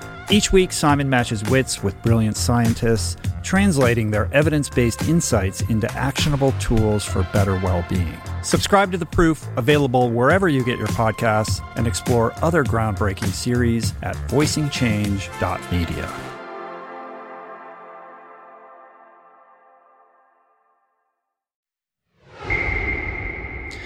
There is a sort of precarious aspect of stepping into this world of self-help and grappling with the ideas of curiosity and inspiration and motivation and discipline and purpose and passion and living your life in accordance with your values and self-actualization. Like, these have all become commodified to one degree or another, and also sort of diluted in what they actually mean. I think the interplay between these types of words, these words in general getting thrown around like fairly cavalierly, reminds me that I'm not really even sure we agree on what they, they actually mean, how they operate, how they interact with each other, let alone how to properly understand and leverage them to move your life in the direction of your aspirations. These are all themes and words and topics that you are grappling with in the book. So I think it would be helpful and instructive to spend a little bit of time talking about that. I've got a story in the book about how I was in a yoga class one day and the teacher popped up into a headstand and he said, the headstand is the most spiritual pose in yoga. And I was a yoga teacher at the time. Fuck off. I was like, what the fuck is he talking about? The headstand. How do you qualify? And then I realized that his definition of spiritual was different from my definition of spiritual. Mm-hmm. And that was a big aha for me, because then I realized that every time I get into these kind of confrontations with people, and this is important also in the race conversation, right? When you talk about racism, or discrimination or whatever, systemic, people have different definitions almost all the time. Almost every relationship fight is the result of people having a different understanding of what it means to feel safe or what it means to love someone, right? Somebody may think love is always being there no matter what. Someone else may think love is allowing someone to fully express independently and then coming together and sharing whatever fulfillment they have inside. Like there's different understandings of all of these really simple terms that we kind of take for granted. And so, again, I'm not presenting myself as the big guru with all the answers to all these questions. What is self-actualization? What is what? I'm just saying, have a conversation and talk about what your understanding of self-actualization or love is, and then we can contrast that with my understanding. We can find where we find the similarities, and then we can move from there. Maybe the ultimate solution is we have to go to a therapist and have that therapist mediate like our mutual understanding of these things, because that's where you're going to find unity. Otherwise, if you want to try to force your understanding onto me of whatever the term is, then that's where you're going to get disunity and confrontation, and what you're going to create an experience that you ultimately don't want to create in your life. Yeah, I think that's right. I think that's powerful. When I think about how you think about these things, my sense is that it begins, like if you're on this path towards greater fulfillment or greater purpose, a greater purpose-driven life on some level, that this journey is sparked initially by curiosity and the courage to follow that curiosity. That may morph into what we might commonly understand as inspiration or a sense of direction, like a North Star. And it's through that pursuit that purpose is revealed. Is that a fair characterization of kind of how you think about it? Yeah, and I would go further to suggest, because I don't think anybody knows for a fact, but to suggest that for those people who don't identify with a purpose or don't think that they have found their purpose, I would suggest that it's almost like the fish and water thing. Like you're so deeply immersed and enmeshed in your purpose. Whatever you're doing is a part of that purpose that you can't really see it, and that's okay, because that's what's normally happening for most people. And if we start thinking about it too much, it can actually cause us to be a little clumsy with our normal, living our normal life. But if you just keep following whatever you can sense as your heart, a message from your heart. And this is where meditation and all those kind of practices really come in handy, because it helps you to discern between messages from the alcohol, from the pain body, from the trauma, from the stress. Or the scrolling. Versus a legitimate message from that still small voice of your inner guidance. And again, that takes practice. So I say, start with the little things. Find the courage with the little things, right? Even if your heart's saying, have a salad today instead of fried whatever, follow it that one little time, just to reinforce it. And every time we do that, it gets stronger and stronger. There's no way to shortcut this process. You have to start listening to it in order to strengthen it and allow it to turn the volume up. And then once the volume turns up, then it becomes a lot easier to take those leaps. But that takes time. So patience is a requisite in all of this. And I think, baked into that is an appreciation for the slow evolution of these kinds of things, and an appreciation for the fact that it is about small gestures that aggregate over time. And it's difficult in our culture where we're so prone to fall in love with the overnight success, or we have this fantasy of that, or in our scrolling, we see, oh, you got to quit your job, and here's how I made $1 million. And there's all these narratives out there that I think make a lot of people feel either shame or guilt or inadequate because their lives aren't measuring up to this, fantasy version of whoever is, spinning some yarn in a short video or in a post on social media. That's why I love memorial services and funerals. As sad as they are, you get reminded of what's truly important in life. You see everyone, all they talk about are the small gestures. So at the end of the day, no matter who you are, no matter how many accomplishments you have, no matter how much money you've acquired or titles or whatever, what people are going to talk about from your life are those small moments where you allow people, you help people feel seen and heard. You stop, you went out of your way for 5 minutes here and there. That's what people remember. Yeah, that tropey thing of it's not what you do, it's how you make people feel. Yeah, exactly. Yeah, and it sounds cliche because it's true. And I think we need to be reminded of that as often as possible, because the social conditioning, no matter how much we intellectually understand that making more money is not going to make me happier, right? We all seem to still think that we're going to find an end run around that one. Yeah, and we still make choices based on that hypothesis, mostly subconsciously, because that's the society we've grown up in. This sort of casino capitalist society of zero sum. I need to make as much as possible because no one's going to look out for me, and blah blah blah. And I'm not anti-capitalist. I'm not anti-profit. I'm not anti-success. That's not what my message is. I'm pro following your heart while you're doing all that other stuff. And if you can put as much focus and attention on following your inner guidance, what you're going to find, in my own experience, what you're going to find is you become more fulfilled as a person. And then that inner fulfillment starts to drive the agenda. You start to take jobs, you start to engage in relationships and friendships based on what you feel inside, right? Which is, I'm already complete. So I'm just doing this because this is a great outlet for the fulfillment that I can tangibly access inside. And it changes the why. It changes why you do the things you do, right? It's not to get happy.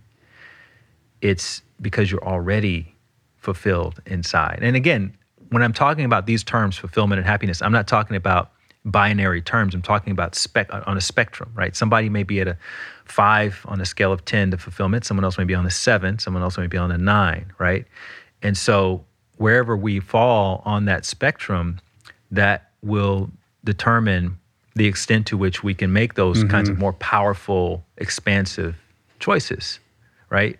So if you're at a 5, then that means maybe half the time you can make that courageous choice, and the other half of the time you succumb to the fear.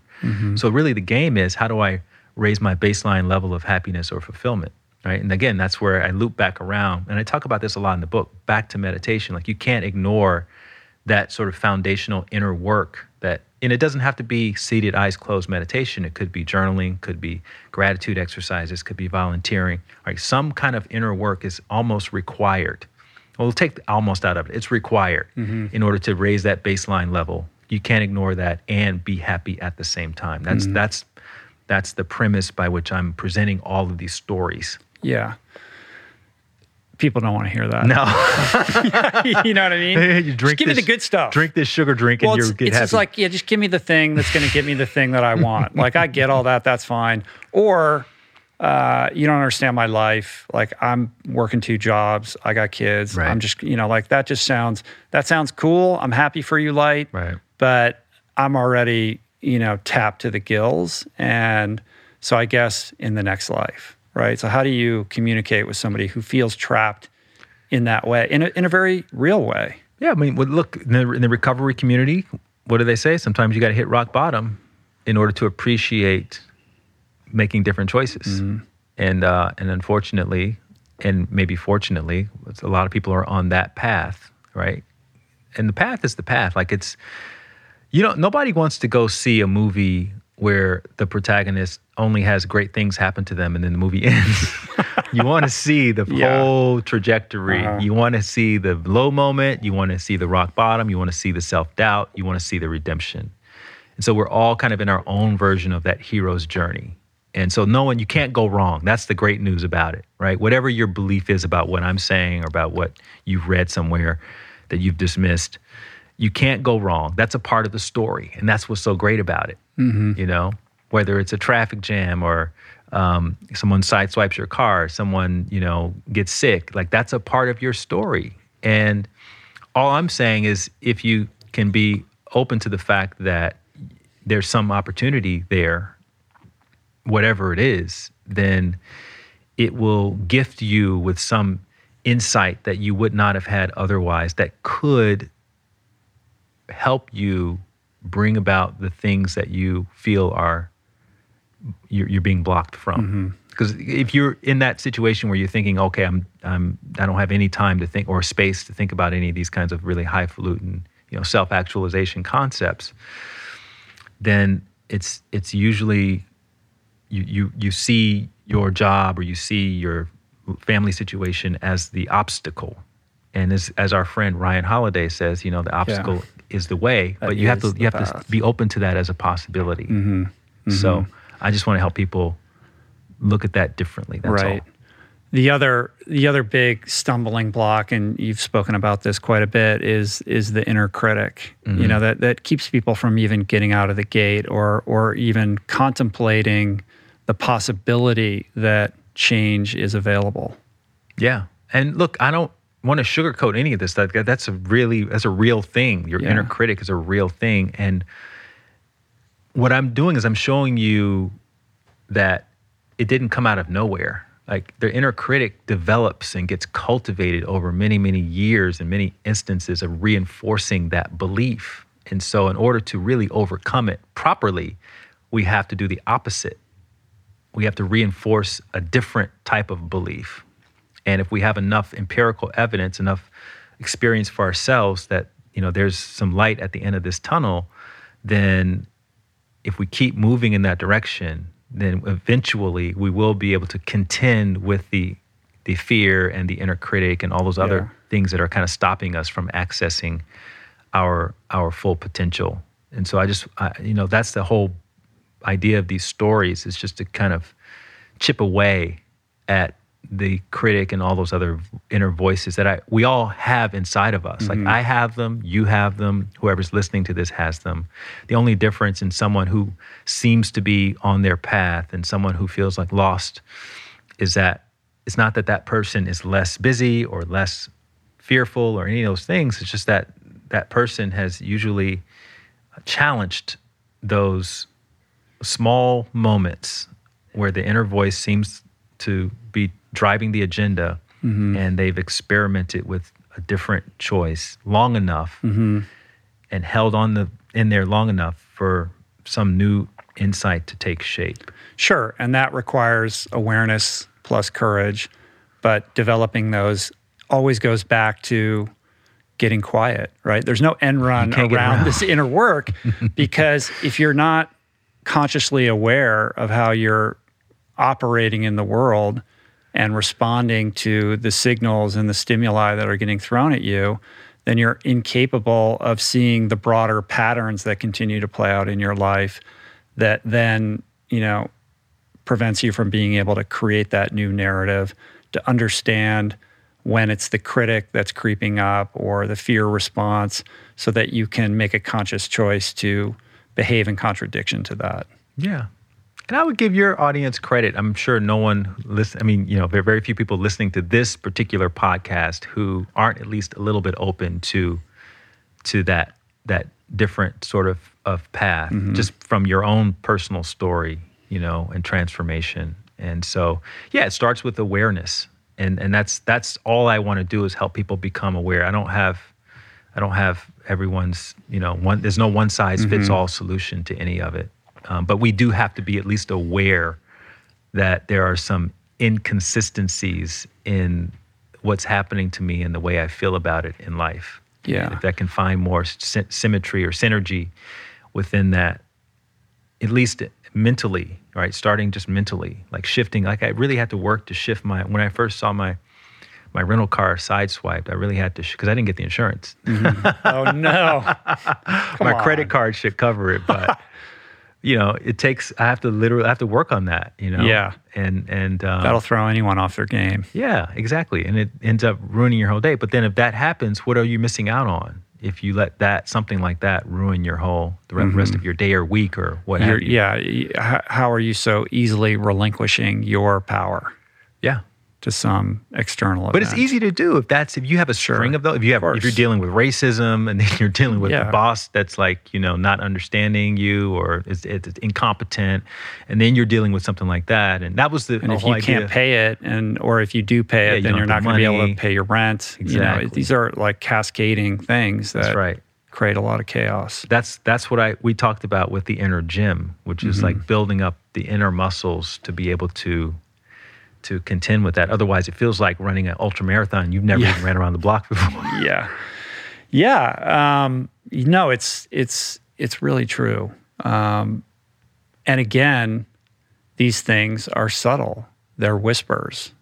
And if you don't have that quietude, or you haven't cultivated or finely attuned your awareness, and you're just ping-ponging through life, reacting impulsively to everything that's getting thrown at you, you're gonna miss the miracle, right? Is essentially what you're saying. And you have, within many of the stories throughout the book, there are examples of little gestures that end up being very meaningful in a way that you wouldn't suspect. From, the kid who was going to jump off the bridge and has a brief encounter with a stranger that literally, unbeknownst to the stranger, altered this person's life. Yeah. It is things like that are the most meaningful. You told the story of Moses. We all want God to talk to us directly and tell us what to do, and it just doesn't work like that. Or God is talking to us all the time from within, and we're reacting like Moses initially reacted. But what happens if we do the opposite? Kind of like the Jerry Seinfeld story of, that episode when George Costanza complains that his life is just in shambles. And Jerry says, why don't you just do the opposite of everything you've been doing? Yeah. And he does the opposite, and his life turns out to be, wilder than his imagination ever was. Right. And so, those kinds of lessons, I think we just need to hear over and over and over in as many different ways as possible. So... yeah, contrary action. Yeah. That's what you hear time and time again in 12-step. It's like, well, my impulse is to react in this way. And it's like, what happens if you do the opposite? Because we already know what happens when you do it that way. You've got a lifetime of that, and it doesn't play out well. So why don't you try this? It's like, oh, that doesn't feel right at all. Yeah, well, it's a muscle. Yeah. And the cognitive dissonance is so strong, Like I was talking to a friend of mine today who came up with this sort of what I thought was a harebrained idea. But he had already convinced himself that this is what he needed to do. And, I've gotten better, because I'm not perfect. I've gotten better at just saying, okay, let's see what happens in that situation. And, people have to kind of run their own research and experiments. And with the understanding that, you can't go wrong, because even if you arrive at a destination that isn't what you ultimately wanted, it's now you have more evidence that this is not the way, right? And it may take accumulating, all this evidence in order to finally be open to this other way. So that's why I say you're already on your path, and your path may have to take you through these twists and turns. Right. The universe is always knocking, and those knocks are, kind of guardrails that are set up, and you bang up against them, and those are little light knocks like, hey, maybe that wasn't the right thing to do. But if you continue to ignore those signals, in my experience, the universe starts knocking louder and louder and louder until some cataclysmic event occurs that finally gets your attention. And it's only in retrospect that you realize, like, oh, it was trying to tell me all along. Like, I could have gotten off this train way back there and spared myself all of this pain, but it takes what it takes. Pain is a great motivator. And when the pain of your circumstances exceeds the fear of getting out of your comfort zone and trying something different, that's the space where real change can occur. And that's the power of not numbing yourself, not numbing the pain. The pain is useful in that way because it can help you make different choices. Whereas if you numb the pain, you tend to make the same choices. Which is at odds with all the cultural signaling that we have, which is that we should be pain-free all the time. Yeah. We should always be happy. If you're not feeling that way, there's something wrong with you. Here's a medication. Yeah. So, we have a lot of work to do, Rich. Yeah. How has, as somebody who's been practicing and teaching meditation for so long, how has it evolved? Like, what is your perspective on it now since the last time we spoke? Particularly in terms of like this, rather unique year that we've all experienced. Yeah, I think this was the pop quiz, like we got the lesson. You should be meditating, you should be doing your inner work. And for those of us who kind of took that seriously, I think this year was an opportunity to really go deeper into that. And for those of us who kind of, didn't study for the test, it was like just like it was in school. Like you felt overwhelmed, you felt unsure of yourself, but you made a point to go back and take a peek at the lesson, because the test is going to be repeated again and again and again until we get it. So on one hand, I think that again, like all quote unquote bad situations, there's some value and opportunity even in the pandemic. And hopefully you were able to find something within yourself that you could help to improve or to build or to work on and or help someone else. If you're already feeling complete, then you are able to use that as an opportunity to help other people. Right? There's always and I really do feel like ultimately our life must be about service in some capacity. Yeah. And so, whether we're serving ourselves, self-care, whether we're helping others, whether we're helping our community, we have to make that a part of the daily agenda, not just how can I, invest in more crypto for the sake of making more money so that I can be more comfortable. Like the whole comfortable approach to happiness is really backward, in my opinion. And it really needs to be about how can I use whatever I have to the highest advantage of the people who are within my circle of influence, which everyone has somebody who's in their circle of influence. And that could be through writing, could be through speaking, could be through posting, could be through, whatever means speaks to you the loudest at this moment in time. But I think that's what those kinds of opportunities are for. And it also exposes where we are living our lives most unsustainably and feeling and perpetuating a sense of disconnection and disunity with one another. So, there's some opportunities within that as well as a society. And I'm glad that that's become a part of the conversation. What you said makes me feel hopeful. But then I look at what's going on. I see the divisiveness. I see the pain. I see very real suffering. A lot of people who are struggling in meaningful ways with the challenges that, they've been presented with. How do you grapple with, what is your perspective on humanity's ability to emerge out of this situation, or just in general to thrive in a new and different way? Yeah, we're in phase one, Like if I came in here for this interview and I was like, Rich, you did X, Y, and Z to me. And you're like, what are you talking about? I didn't do anything. I don't even, I don't know you like that.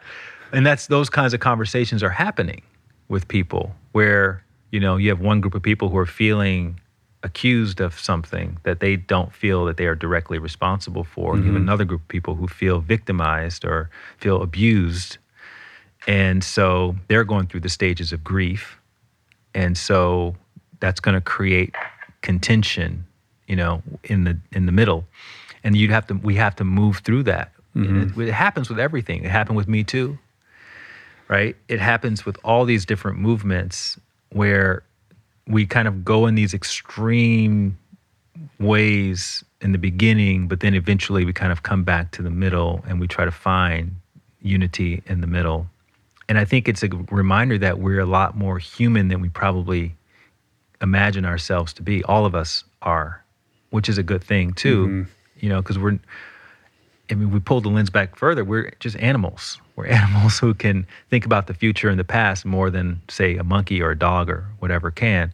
And we can organize a little bit better than most other animals. We're not, it's still an argument of whether we're the most intelligent creatures, right? If you look at the way we treat each other, that comes into serious question compared to whales and dolphins and, things like that. So I think this is a great first step. At least we're talking about it. Because before this, you had a whole segment of the population who were feeling abused, and there was no one to talk to about it except for themselves. So now we're talking about it, and maybe by phase 4 or 5, you'll start to see a lot more unity in these conversations instead of a lot of defensiveness. Yeah, I mean, the manner in which change occurs, transpires, is super interesting. These changes always end up happening in the middle through conversations of people slowly coming together and trying to identify what they actually agree on, and concessions are made and all the like. But the movements in themselves are usually catalyzed by people who have no interest in the middle. Like it's through a very loud voice that's taking a very intense stand on a particular issue that tends to garner people's attention and create the conversation in the first place. So it's almost like you need those voices, you need people who can do that, are willing to do that, and then you need the negotiators and the people in the middle as well. Like, I think it's like all voices are required.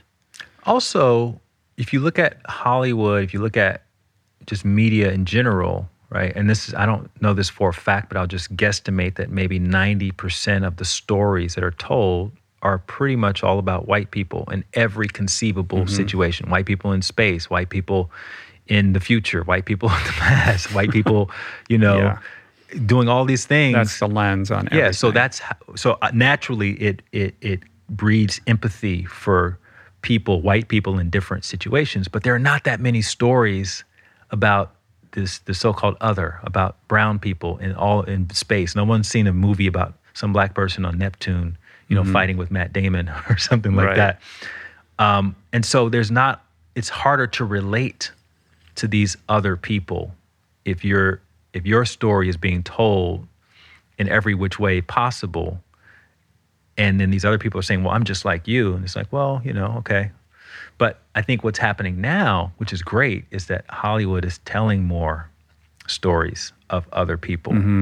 And the more we hear those songs, the more we see those movies and television shows and narratives, the more people will start to relate to these brown and black people in all these different situations. And I think probably that is going to bring us closer together faster than just telling someone, hey, I'm like you, and I have I'm human just like you, I have these dreams just like you, and then having them kind of use their imagination. We're a society, we have to actually see it, we have to feel the empathy in that situation, and then we kind of embody it in our life. And I know you did a podcast with Ava DuVernay.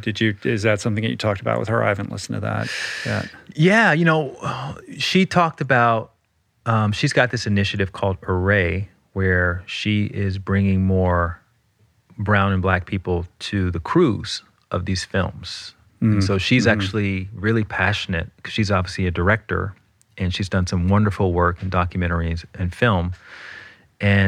But in most of Hollywood productions, even if it's a black movie, the people behind the scenes are not mostly black. Yeah. And that can make a difference as well in the way that black people are filmed. Like literally, the director of photography may use different filters to bring out the beauty and all of the nuances of people with darker skin. And those kinds of considerations aren't usually made in the executive suites of these studios. So the more diversity, and that's a big conversation now as well, is the more diversity you have in the boardroom, in the C-suite, in the production, the more valuable the product, the end result becomes, because it's really speaking to more people. So you're able to do more of what you already want to do, usually, which is make money and have influence and have impact.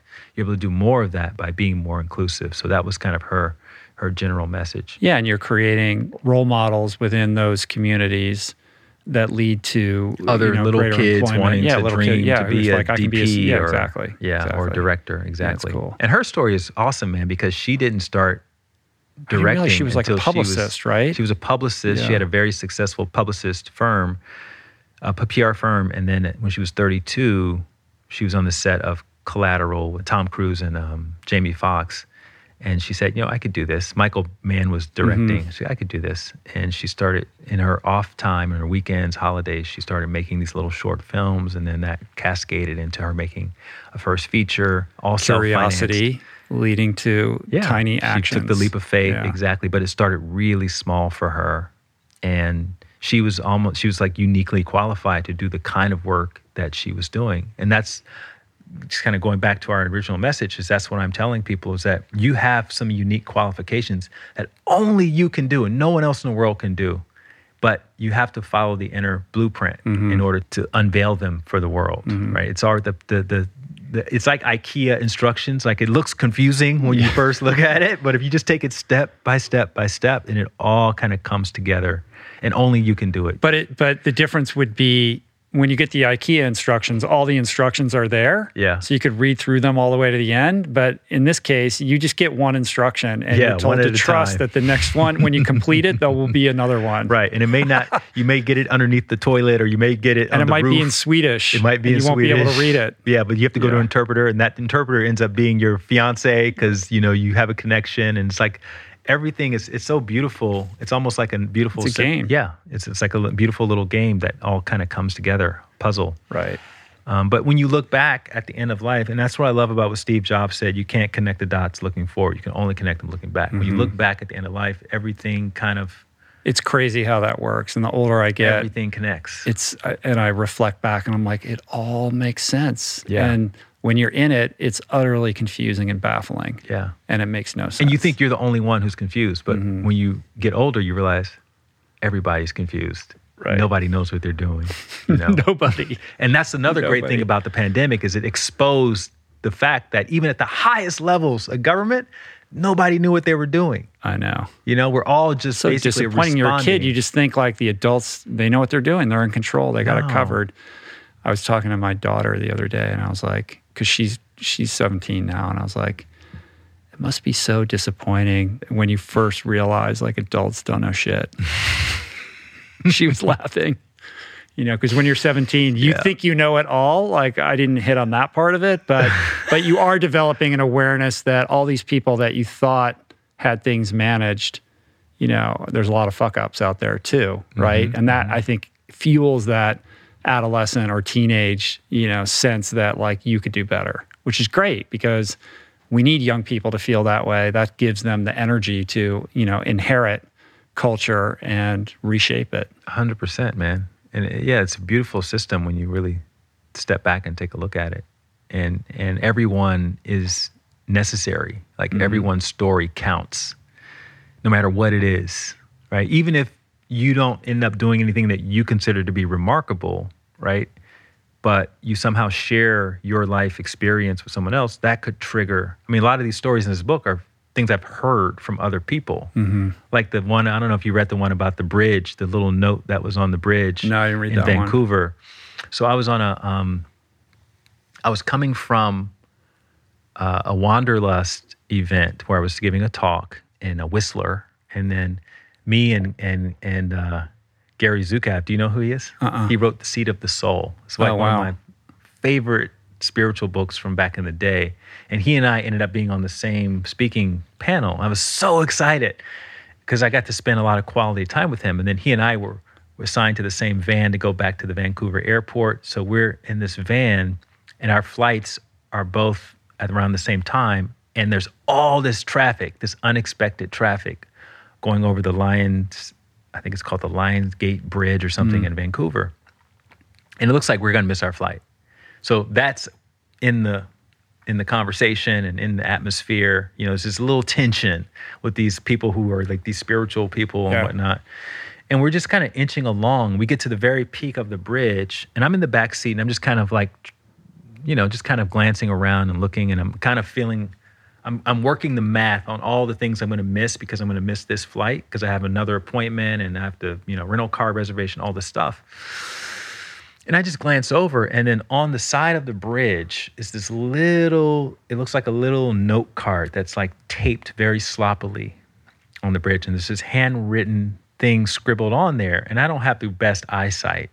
I can see well enough to like get by, but I got prescribed glasses when I was 8 years old, never wore them because I didn't want to have to be dependent on them for the rest of my life. So I see this. Get out. So you just walk around not being able to see well when you could just wear glasses? I mean, I could see well enough. I could read signs and stuff, but sometimes it's a little blurry when I look at things closely. Anyway, I see this little message and I take my phone out because this is what I do when you can't see well. You take a picture of it and you enlarge it. And so I did that, took a picture of it, and then put my phone back in. And later on, we barely got to the airport. We barely made the flight. But when I was sitting at... What page are you on? This is page 104. When I was sitting at the gate, I pulled out my phone and I found that I was just, you know, how you just kill time. I'm looking through the camera roll. I almost forgot about that photo and I found it. And you see it's actually on the right side. It's a really small thing. So you have to pull it close to see it because I wanted people to have that same effect. I'm trying to scroll with my fingers. Yeah, right. Me too. It says, "The future belongs to those who believe in the beauty of their dreams." And I didn't know it at the time, but that's an Eleanor Roosevelt quote. But I started thinking, like, what's the story behind, like, who put that there? Was it for someone who may potentially want to jump from the bridge? Was it for cars? Like, was it for someone who was stuck in a traffic jam on their way back from Whistler to the airport, who would take a picture of it and share it in their book and use this story to inspire people to make little gestures of kindness like that? You know, it's like... It's a mystery box. Yeah. But it was just like this beautiful moment that, again, if I was like stuck in the misery of this potentially missed flight, I would not have had the space to capture that little thing. And whoever did it, it's fascinating to me. Like, they have no idea this is going to be in a book that will potentially last forever. That's crazy. That's like, you know, the butterfly that flaps its wings and, you know, changes the weather 6,000 miles away. Yeah, it just because it's not even like graffiti that's going to be there. No. It's temporal, right? It's gonna rain and that'll wash away. But in the meantime, I suspect thousands, if not hundreds of thousands of people drove across that bridge, never saw it. Or if they saw it, it didn't register. You might be the only person maybe that's what that I'm was saying. Impacted in any way by that gesture that was there for reasons we'll never understand, and now it's in a book, and now we're talking about it on a podcast. We're talking about it on one of the most popular podcasts. It's crazy. You know, yeah. But I think it is a lesson. It all goes back to awareness, right? If you're, you know, it's that thing of, you know, if you're bored, you're not paying attention because there's just all kinds of utterly fascinating and amazing things happening all around you, and there are certain people who are attuned to that frequency more than others. You know, I have friends, writers, you know, I'm thinking of a couple people right off the top of my head who will share on Instagram stories. They're incredible storytellers, and they can take the most insignificant, tiny little thing and tell the most amazing story about it. And it's always this powerful reminder that there is nothing to be bored about if you are paying attention. That's right. And that's a beautiful illustration of that very powerful concept. Yeah, yeah. There are no throwaway moments. And what if all the billboards were replaced with messages like that? Yeah. What would society look like? Yeah. But, you know, the way I found out it was an Eleanor Roosevelt quote was because I told the story. I wrote a daily dose inspiration email about it, and then someone replied and said, "That's an Eleanor Roosevelt quote." And, you know, so it's like a communal effort. Like everyone, she's like, that person got an opportunity to connect that dot.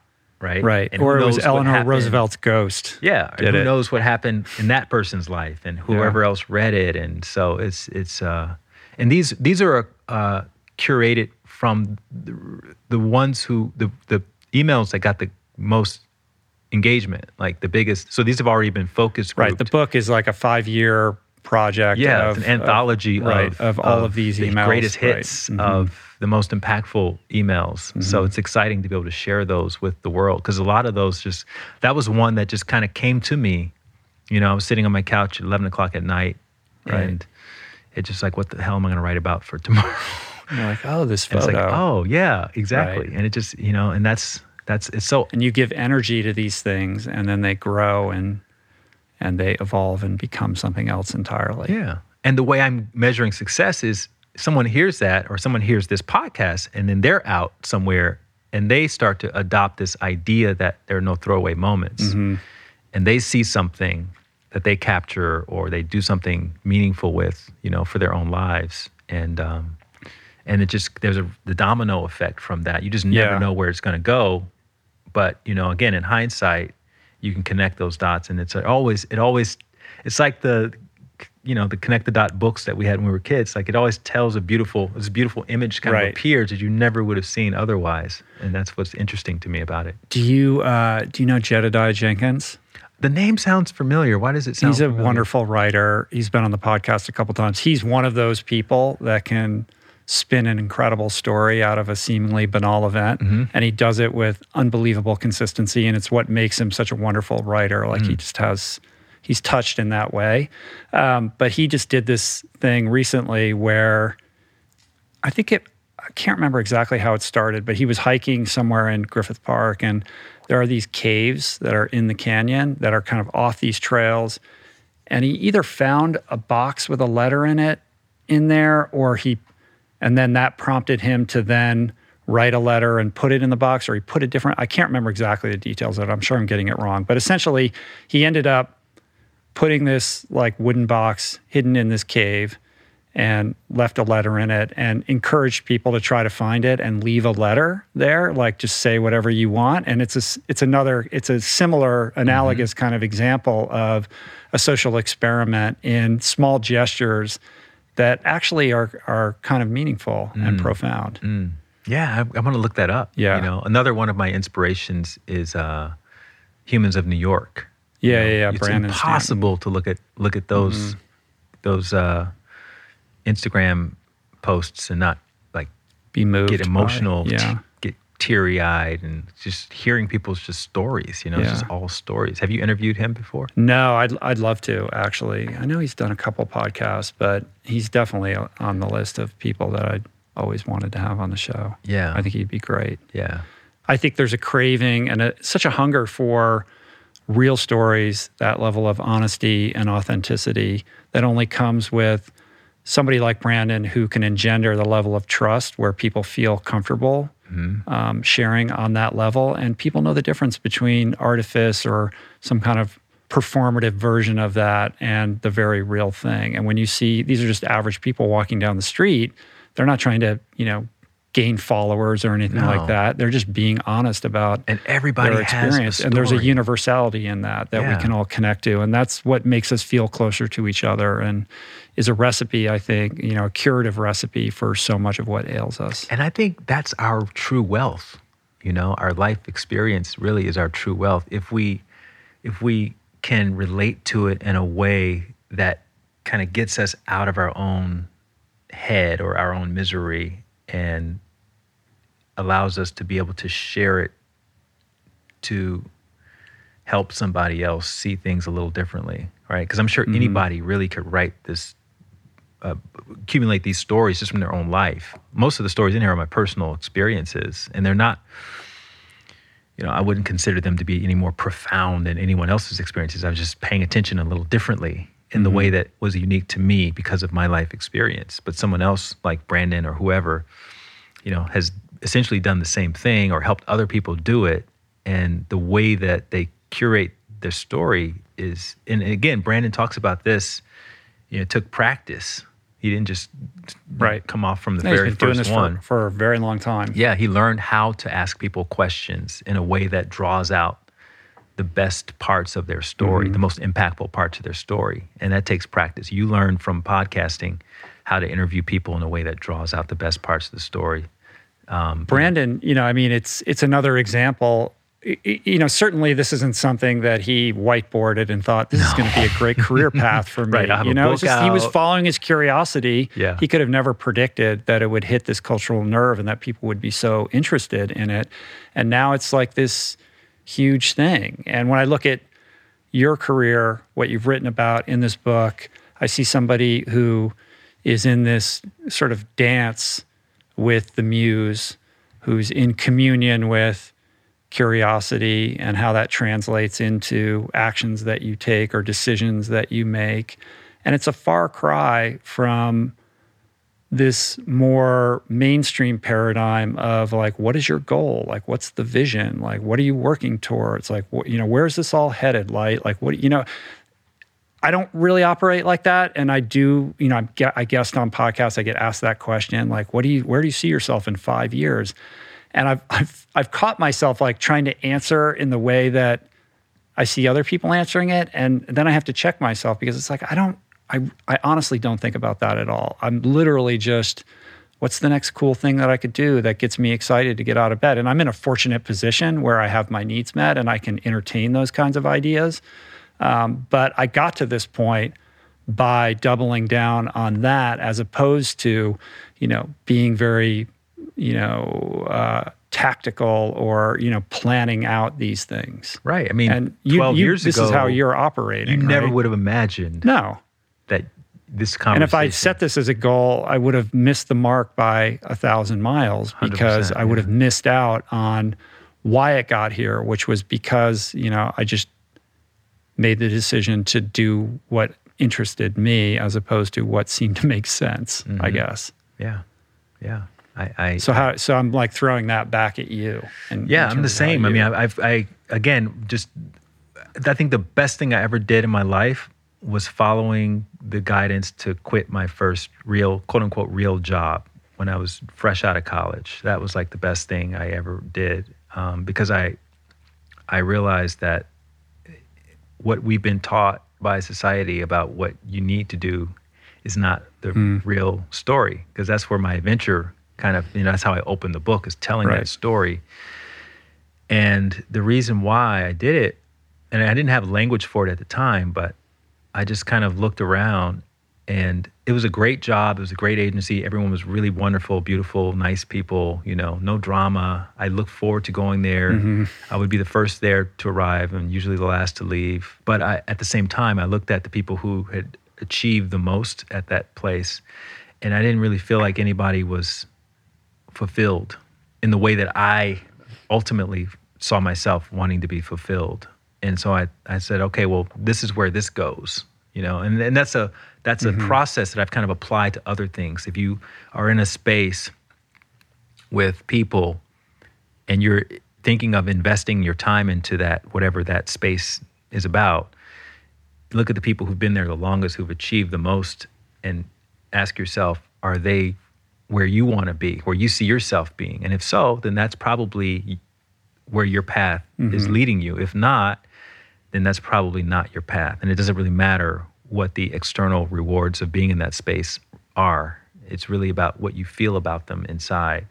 And so we talked about this on the last podcast, is that many years later, when I came across my meditation teacher, Tom Knowles, like he embodied that state of fulfillment that I had been looking for without realizing that that's what I was looking for. Right. And immediately I knew that's the next milestone, is to learn this thing, to help other people in the way that I'm being helped. Because it came back to service. That's how I kind of knew that was really my path. And there was no, this is 2003, so there's no teacher trainings or anything like that. And I wrote about this in the book. So I just had to trust that it was going to lead in that direction. I just kept coming back and showing up and helping out. And then eventually, many years later, he invited me and some other of his proteges to go to India and train us to become teachers. And that really set me off in a completely different direction from where I was before. But there was this trust that I had that developed, and I was very intentional about it. I remember being 29 years old in my kitchen in Harlem and saying to myself, I'm going to follow my heart no matter what. And after watching a Chris Rock movie. Takes what it takes, man.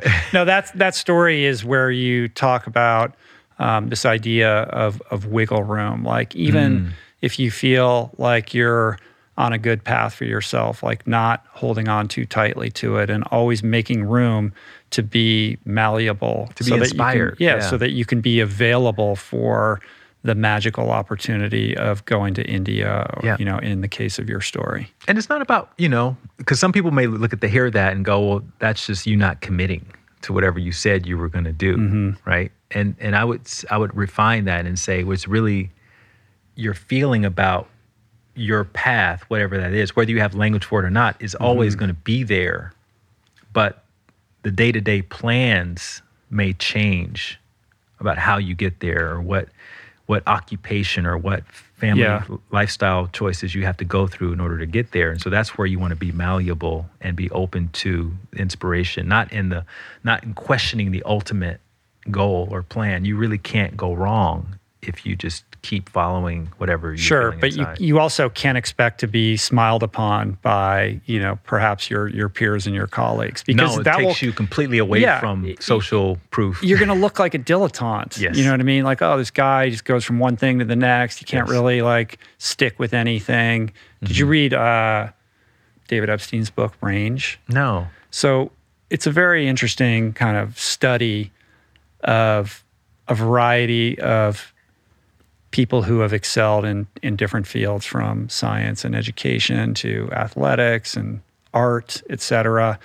And it belies this sort of Malcolm Gladwell myth of the 10,000-hour rule, and demonstrates that there are those people, of course, the Tiger Woodses and people like that. But by and large, most people who are fully expressed and excelling at the highest level of their, specialized field are people who earlier in life did lots of different stuff and were the people who just really couldn't commit to anything. And as a result, they develop this robustness of experience that, back to that idea of, in retrospect, all the dots line up, make perfect sense with where they end up. But they're people of varied interests and many different passions who develop that capacity early to be malleable and flexible, to have that wiggle room.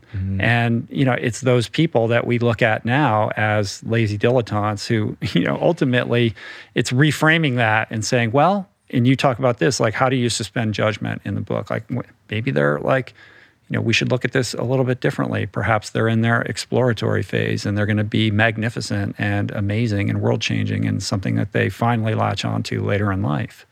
Yeah, there is a story in there about how I talk about leaving that first job for the reasons that I left. And then while I was writing, I remember the day I wrote that story, I was in an Airbnb, I think I was in London, living out of a backpack, didn't own anything, still don't own anything. Yeah. I've got a little money saved up, but I had less saved up at the time. And I was like, compared to my peers, I haven't succeeded. I haven't really done anything, that led to the material success that we kind of aspire towards today, but I've never felt more fulfilled. And I realized that the true wealth is the fulfillment inside, right? And this is a living experiment.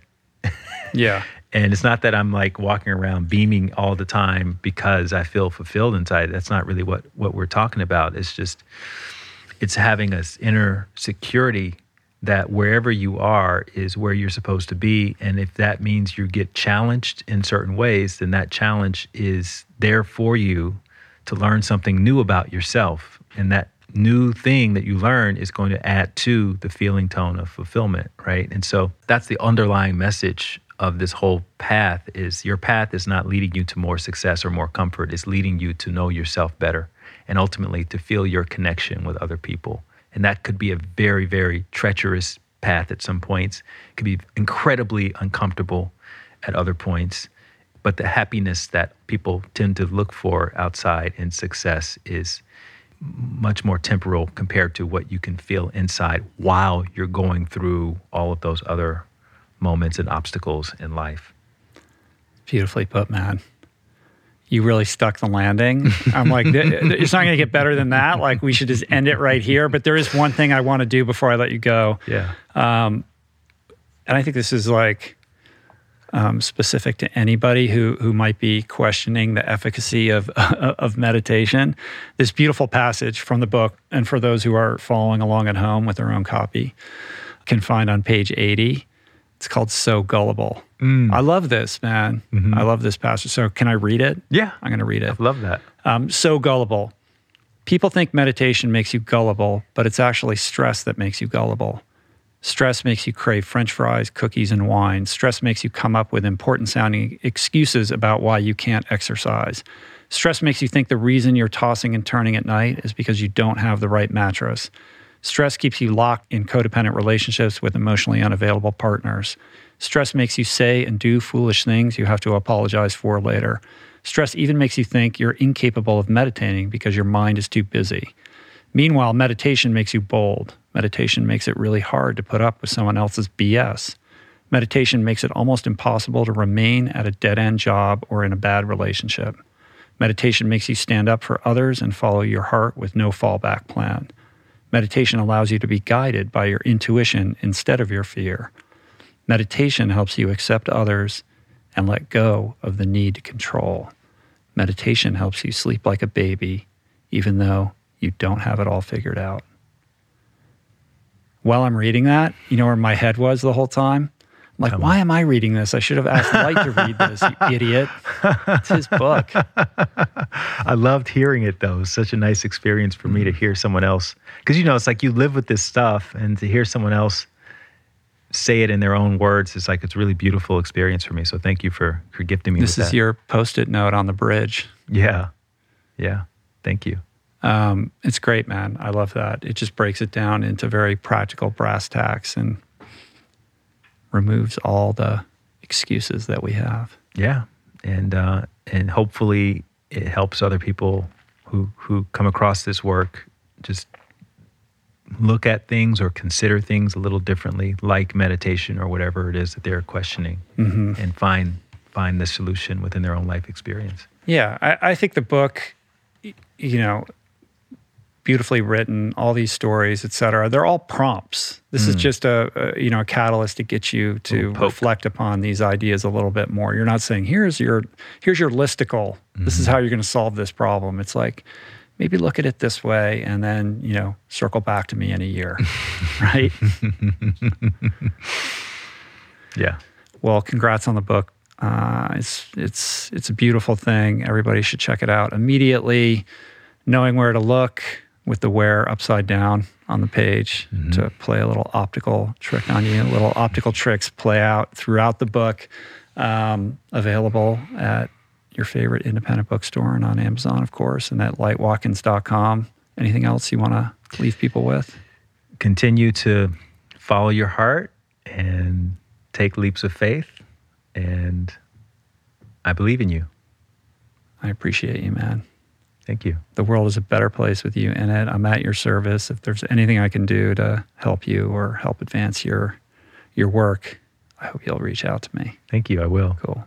Peace, man. Come back and talk to me again. I will. For round 4, right? Yep. This is our third one. This is the third one, yeah. All right, we'll do 4 soon. Yeah. Peace. Thanks. Lance. Namaste. Do a handstand. It's the most spiritual pose. Right. That was awesome, man. Cool.